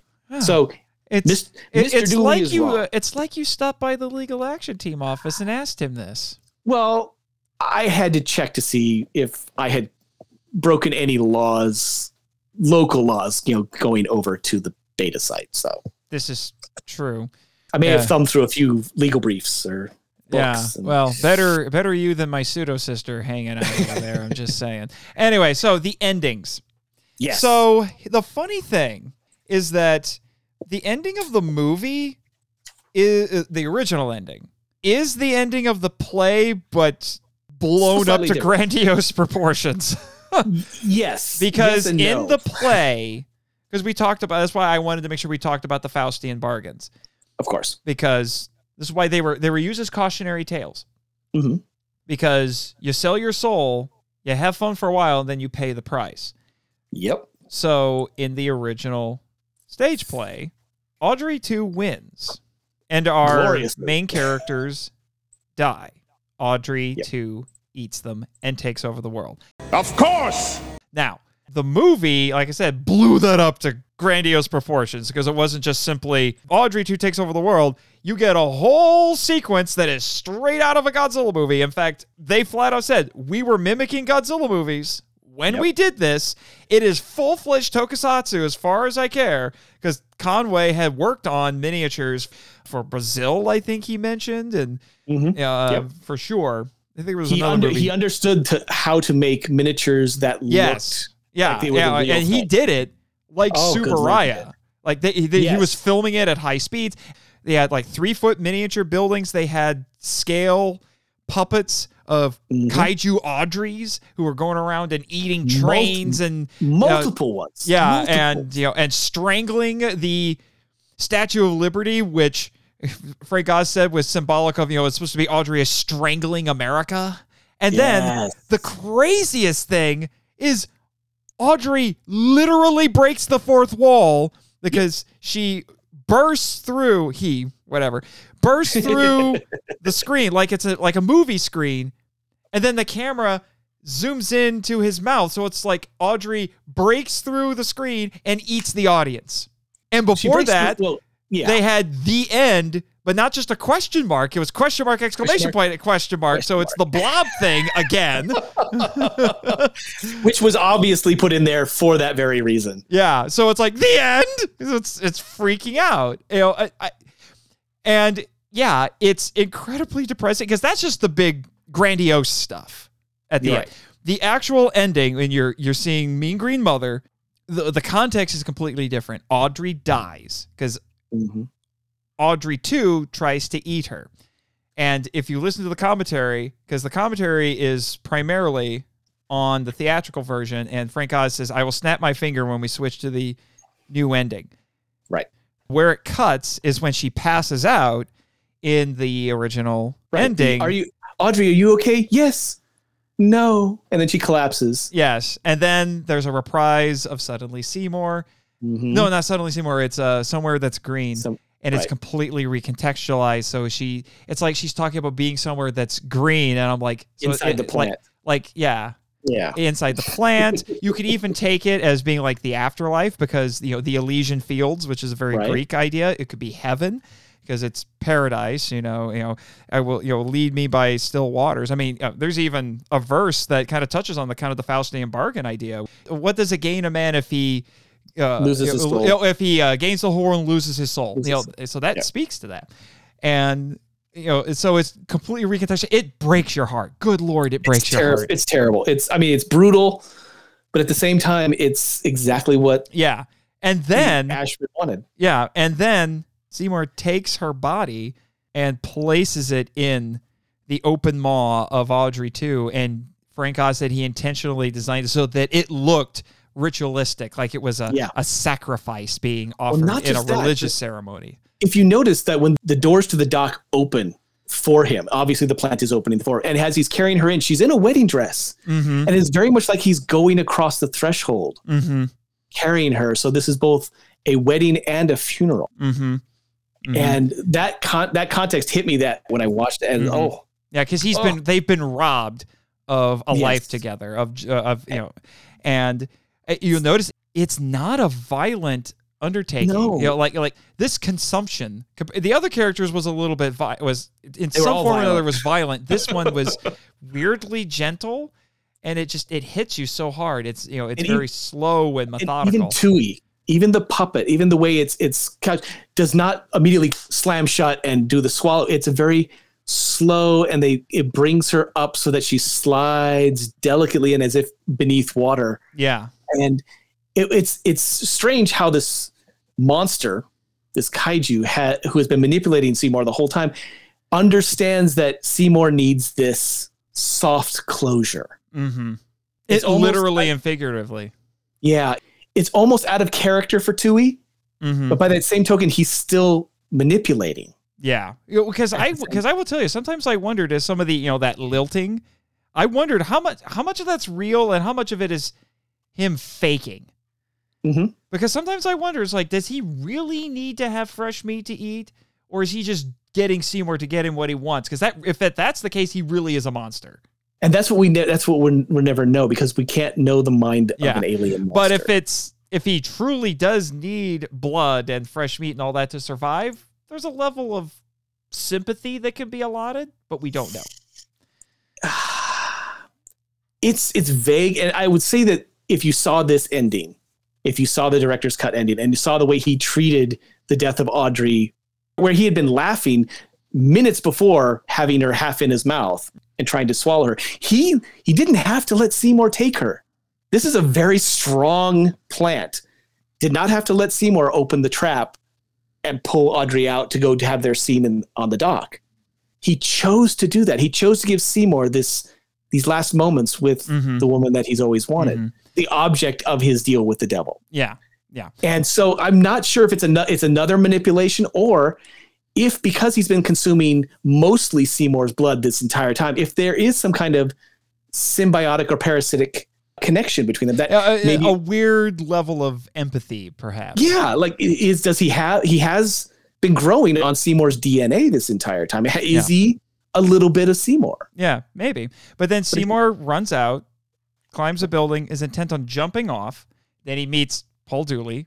Patrick Martin, licensing and marketing. Yes. Our plan's public domain. And then that's when Seymour realizes, what? It's been about world domination, of course, this entire time. Mm-hmm. So then he goes back down to the shop, ignores Mr. Dooley, and basically says, you were just doing this to take over the world the whole time. And he's like, well, you finally figured it out. And so then it becomes, I think, in this version, for Seymour, it's a little bit of, I have to stop you, and I need to avenge Audrey. I think there's a little bit of that. But the scene that follows, the tone feels like Audrey 2's toying with him. Oh, the absolutely. Entire time. He's doing things to try to stop Audrey, but he's toying with him the whole time. Especially when Seymour grabs the revolver and Tui does not move, lets him shoot him, and the bullets are bouncing off of his pod. Mm-hmm. And you can see the look in Seymour's faces. Oh God, I let it go too long. Yep. I should never have allowed him to get this big. Yep. Because now he's invulnerable. Yep. Supposedly. Yeah, supposedly. Oh. And then it ends in a very long, drawn-out sequence with the end of the song. I love how Audrey, too, grows his own backup singers. That's kind of funny, actually. Absurd and fun, and it is part of the musical where he does that. And it's the faces of the people he has previously. And it's that scene right there where I look at that and I say, Kazuki Omori saw this, didn't he? Now I understand where Biollante came from. Biollante has Audrey, too. Let's be honest, Biolante's Audrey, too. Probably didn't see the director's cut, but what's funny is he basically made the director's cut without knowing about the director's cut. And that's brilliant. Well, maybe he looked up the source material, looked up the play, and realized that the plant won at the end. Yeah, I don't know. But, it's just kind of funny how that works out, because there are times like I watch Godzilla vs. Biollante, and I'm like, I need Mean Green Mother to play. Someone make that fan edit for me. I want I want someone who is... Kaiju Kim, here's a project for you. You are a master of editing. I want you to take Biollante footage and, with your magic, make Biollante sing Mean Green Mother from Outer Space. That would be the best thing on YouTube. Anyway. Now, like I said, there's this long drawn-out sequence where it's long and it's drawn out, and you just see Seymour's just look of horror as he is slowly pulled into the maw. And yet, look at the way it's lit. It's lit as if it's beatific. Mm-hmm. The light is from above coming down, lighting Seymour, not Tui, but lighting Seymour as if he is going to his just reward, quote unquote. Yeah, which is how Ashman felt about it. Exactly. He's getting what he deserves. Mm-hmm. This is the end of the law. This is the consequence of your Faustian bargain. He eats you. No, Tui does kind of joke about it. It's like, why don't you come in here to see your dentist and Mushnik? Yeah. So now I guess the same thing could apply to Seymour as well. If that wasn't bad enough, then there's that little extra gut punch where he spits out the shattered glasses. Now, this is different than the stage play. In it, at the end, Seymour is doing his best to try and damage Tui and is unable to because he can't get through the thickness of the pod. And so he grabs an axe and says, I know you're weaker on the inside. I'll just cut my way through you. And Tui opens up. So it's Pacific Rim. Yeah, I remember that now, actually. The pod closes and then he spits the axe out because obviously it's not meat, so he doesn't want it. So yeah, it's a slightly different take, and I kind of like the movie version better. Just because, even though it's long and drawn out, like it's an inevitability. You're gonna die. Mm-hmm. It's inevitable. Mm-hmm. I am inevitable, as Thanos would say. I am inevitable. I am Seymour. Damn, why didn't it work? So yeah. Yeah, and we find out after that all of the leaf cuttings were another little plans. We get a Black Friday scene with crazy consumers, and they're all buying the things. It's the Funko Pops. The Funko Pops are taking over the world, and the Beanie Babies. This is all before any of that. It's more like the rush for the Cabbage Patch Kids. Yeah, at that time. Yeah, and then we get the big kaiju sequence where the payoff to the Faustian bargain is everybody suffers. And it is long. It goes on for a long time. And so, I mean, the music is fun. There's a tribute to Patton with the three girls in front of the American flag. The music is good, but there's a part of me that looks at this and I'm just like, as cool as this is, Frank Oz, this does go on for a really long time. Yep. So I don't want to call it indulgent. And I hate to call it overlong because the special effects are so incredibly fun to watch.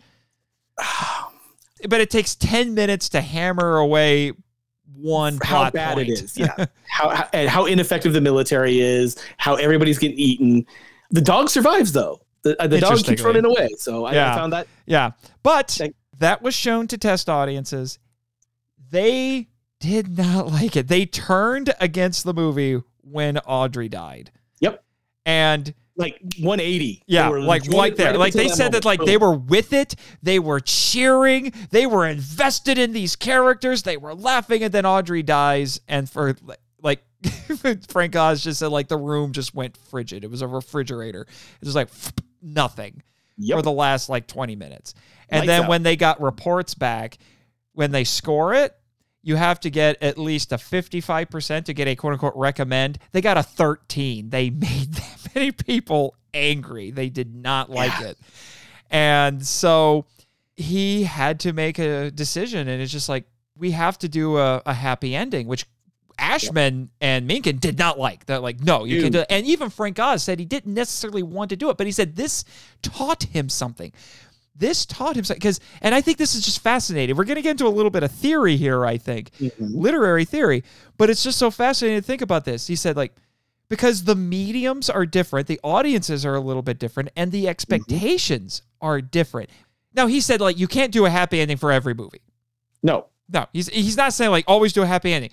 But he said, here was the problem they were running into. You mentioned the close-ups. By doing those close-ups, because when you're watching a play, you're not, even if you're in the front row, you're not that close. No, you're at least 15 feet away. Yeah, there's still a gap between you. But because this is a movie and he's doing close-ups, we're seeing the characters up close. We're seeing the nuances of their expressions and their emotions. And by doing that, the audience is getting really, really invested in these characters, probably even more so than, I mean, I don't want to disparage stage performances because they're amazing. I love them. But there's a level of intimacy there that creates a greater attachment. So the audience was very, very invested in these characters. And the other difference is that even if you have in the stage play, there's the tragic ending, but then the cast comes out and does a final bow. So the audience gets to see them again one more time. In a movie, you don't get that. When the characters are gone, they're gone. I just want to point out, you're talking to an actor. Yeah. I know. You're talking specifically a stage actor originally. Yes. So I know firsthand exactly what Oz was talking about. Yeah. When you were on stage and you were getting that immediate emotional reaction from somebody, if I am in a drama and I have to say something tragic and horrible about my life or someone has died or whatever, if I listen carefully and try not to let it affect me or break character, you can hear people crying. You can hear people gasping. If I'm in a comedy and I say the right line in the right way to elicit a response, the laughs will not stop. Now, granted, you have to kind of hold. It's called hold for laughs. And until they start dying down, the minute they start dying down, you continue with your lines. That immediate reaction, that immediate thing is the juice for a stage actor. I mean, that's what that's the appeal of live performance like that. Exactly, because every live performance is different as well. So someone who saw it Sunday night or Saturday night is not going to be the same person who sees the Sunday matinee. That being said, again, when you're doing a god-awful tragedy and everybody is dead, if you do, say, Titus Andronicus from Shakespeare, there are... Or any of his tragedies. Specifically Titus Andronicus, because there are 47 acts of murder and mayhem that are committed on stage in front of the audience. And they are horrific. There are beheadings, there are people's tongues being ripped out, hands ripped off. Just, it goes on and on and on. And if you are left with that, and you don't see those performers at the end, and if it is done right, it is not something to leave an audience with. And so to have the cast come out and say, hey, we're okay, this was just a play, it is a relief. It is, the audience has gone through a catharsis, and that is a very Greek thing. You are filling yourself up with the emotions of what you are seeing and allowing the negative emotions to be released into the ether and not to bother you anymore. It's almost a religious experience. At least it was for the ancient Greeks. So contextually, for modern audiences, they need to see that everybody is all right, that they are safe, and that what they have just seen is not what really happened. And movie audiences don't get that cathartic release. They may have cried, they may have laughed, they may have been in shock, but if the movie ends with, especially a musical comedy, ends on a down note. Even something as dark as this gets at points. Exactly. They're not getting that switch flip at the end that says, oh, no, Rick Moranis is still okay. Look, he's right there. Or, oh, there's Ellen Green. She didn't get eaten by a plant. Because they come out on stage. And Oz is, he's a consummate performer. He understands that. And even, I mean, because with the Muppets, they're not performing before a live audience except other people working for the Hensons. So they didn't have that same, because all the laughter was canned, obviously. They didn't get that. They didn't get that immediate response. But he understands that because they're doing it as a performance on a quote unquote stage at the Muppet Theater, that's what they would be expecting. Mm-hmm. And anytime they've taken the Muppets outside of their filming, they would get immediate responses. So obviously he would understand that. Mm-hmm. And I appreciated that. I mean, I understood the choice. I prefer the darker ending because it is the original intent. Mm-hmm. But by that same token, I wasn't unhappy with the reshoots. Mm-hmm. Because they had to spend a lot of money to do it. It cost a couple $1 million to do it. They had to rebuild the sets, get all the actors back together. Well, and they didn't get all of them because they couldn't get one of the chorus girls. But in the new ending, after Audrey collapses, she gets back up, and then they meet Jim Belushi. Yep. The same plot point at that point happens, but Audrey doesn't die. Mm-hmm. And he realizes, oh, Audrey 2's trying to take over the world. So then he goes back, and even though a lot of the same footage is still there, they filmed some new stuff that and inserted it that does change the tone, because then it comes in and it's big dang hero time. He goes in there and he's like, I'm going to stop you. As opposed to him saying things in the original. There's like, you ate the only person I ever loved, and things like that. So now it's just like, it's big dang hero time. I'm going to take you out. And so there's more defiance there. Yes, he has found his nerve. Yes.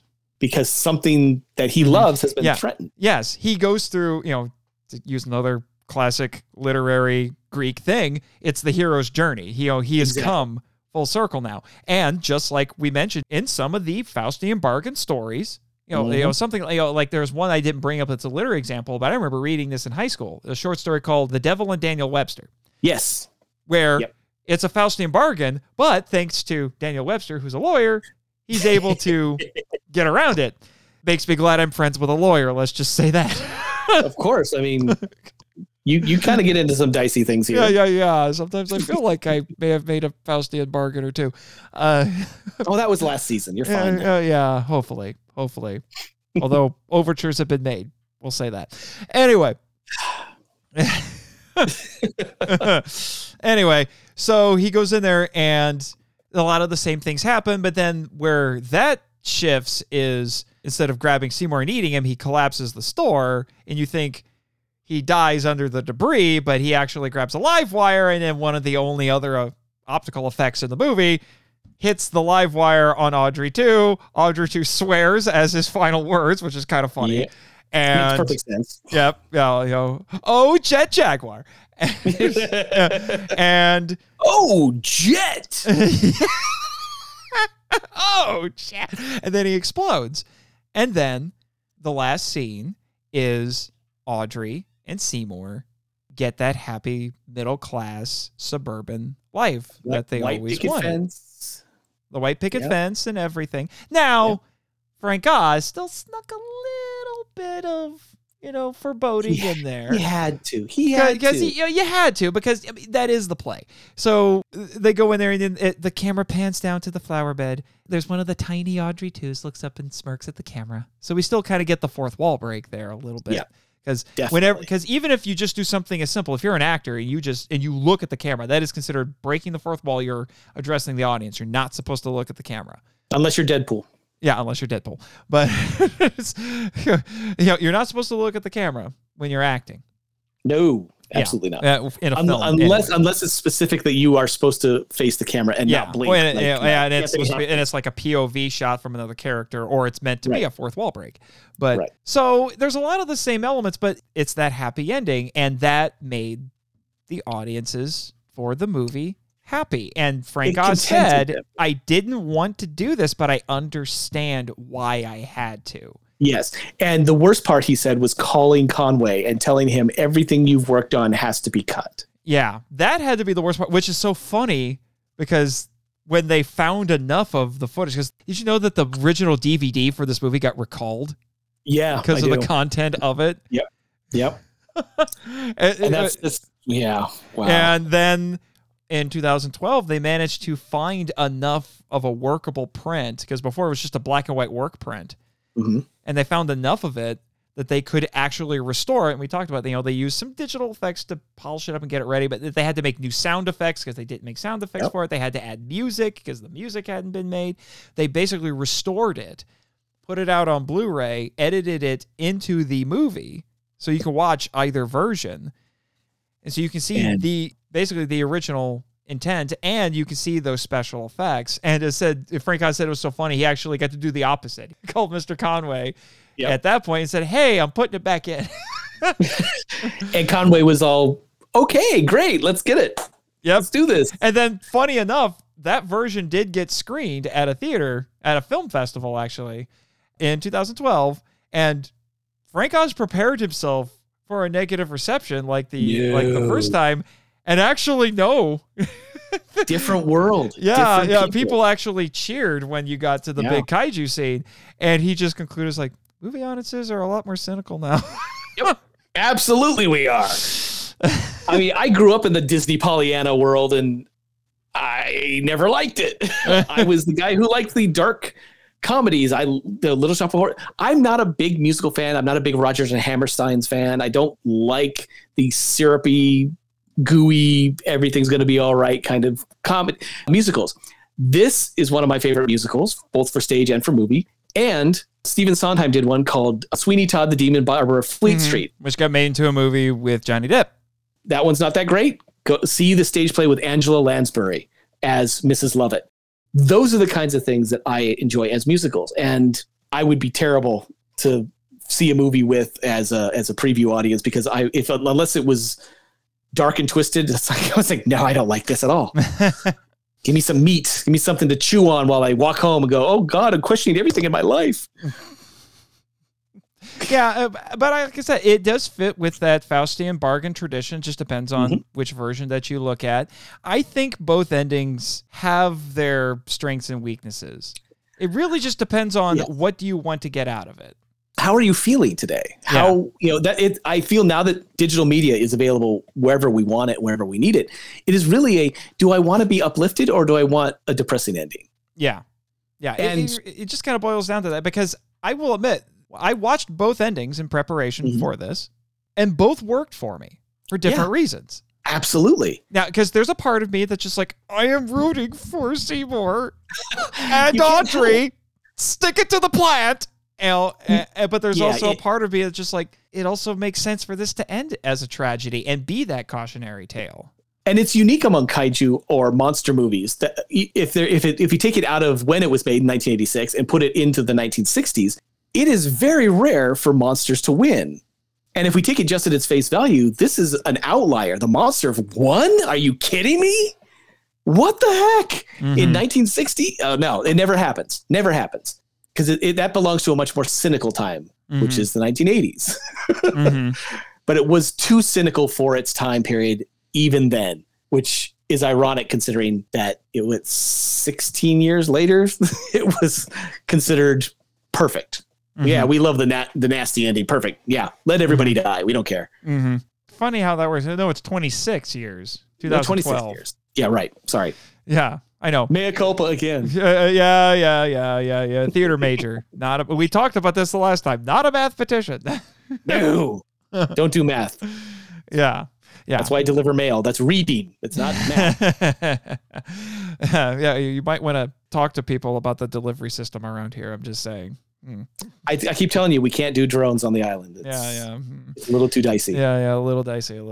Yeah. Yeah, sure, Jimmy. Yeah, your drones are better, but they won't use them. We get it. But anyway, at least they're good for cameras. I know that much. This is true. Yeah, this is true. But yeah, like I said, I think both are legitimate. I know there's probably going to be people who are going to be a one camp or the other, but I am one of those people who says they both work. I really do think they both work. Yes, they do. And I genuinely love both versions of it. And again, as I said before, I listen to this soundtrack a lot, and I prefer it to, because I saw this first, I prefer it to the Broadway or off Broadway or whatever it is. I do miss the other songs, but some of, like, Mushtik and Son tends to slow the progression of the play when you're watching it. And it's there to hide a scene change and costume change. I know that's because Audrey does change clothes an awful lot in the stage play. So her and the Greek chorus, a lot of costume changes between those four girls, and some of the songs are put there specifically for that. So, which happens a lot in musical theater. Yes, it does. It's one of the conventions. Yes, it's the accepted trope. Yes. Because sometimes you get, the tropes exist for practical reasons. Exactly. Yeah. Which makes translating it to movie a little different, which is why I think they got rid of some of the songs. What to tighten it up a little bit more, just focus on certain specific beats that they wanted. That's for sure.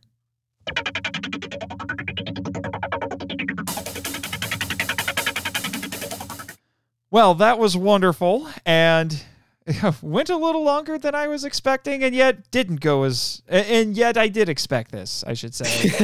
There's still stuff I can talk about. Oh, there's still stuff we could both talk about. You get a pair of English majory people together talking about this, and just wow. Papers are coming out of this.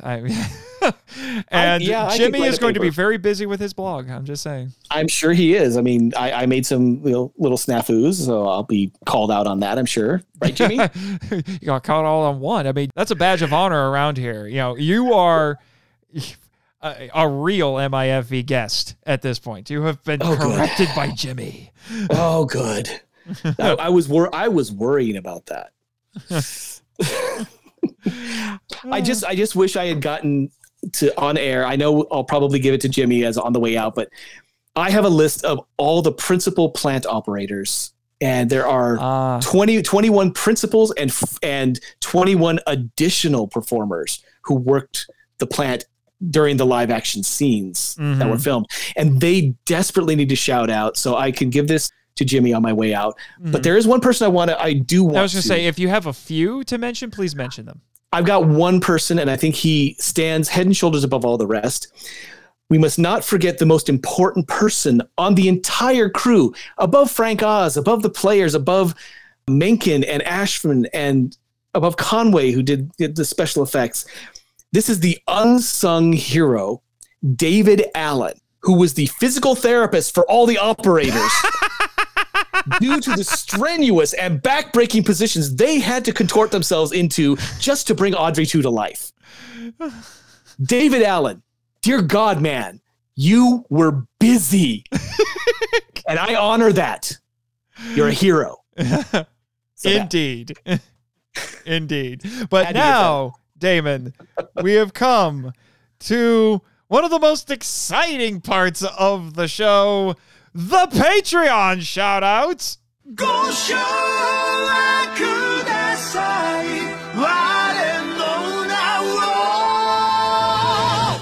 Travis Alexander, Danny Tamana, Eli Harris, Chris Cook,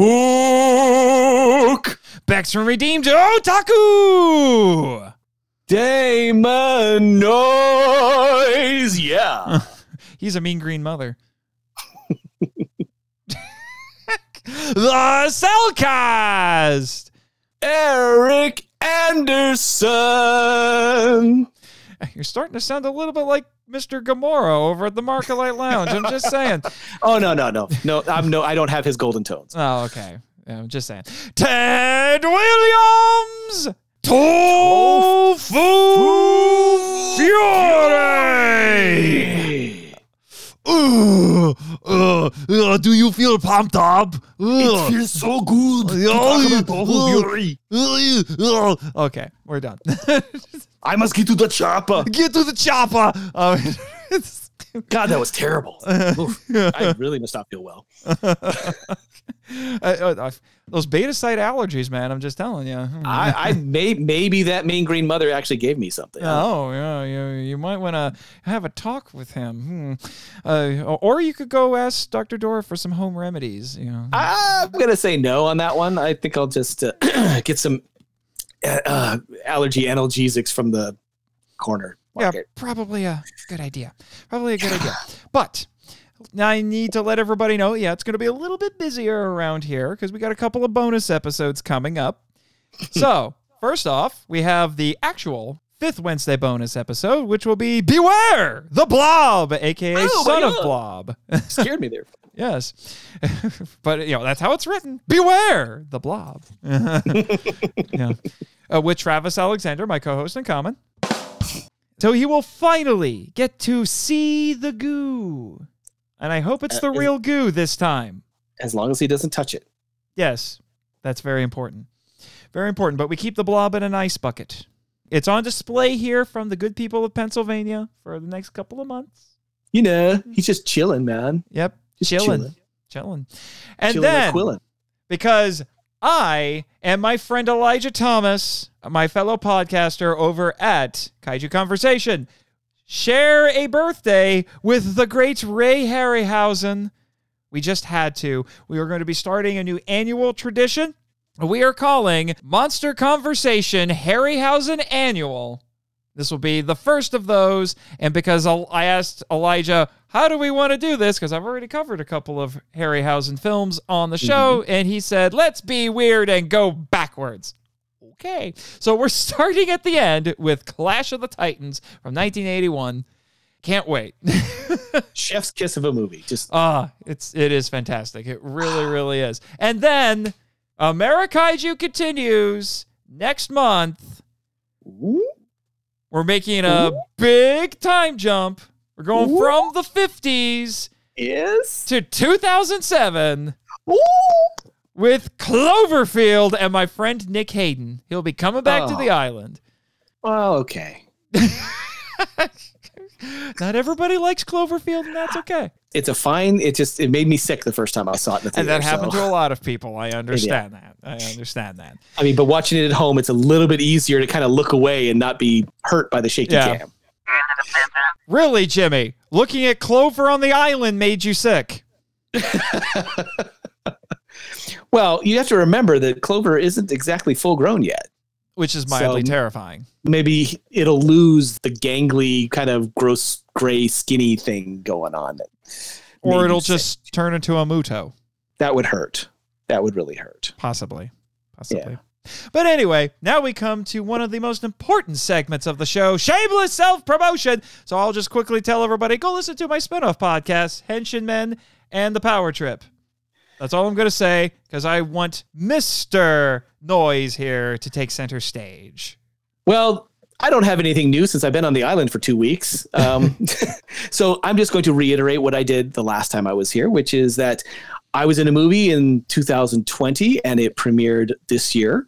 And now you can see it streaming on demand on Vimeo. It is called Maxi. It is a stark, unflinching look at two young adults going through drug addiction.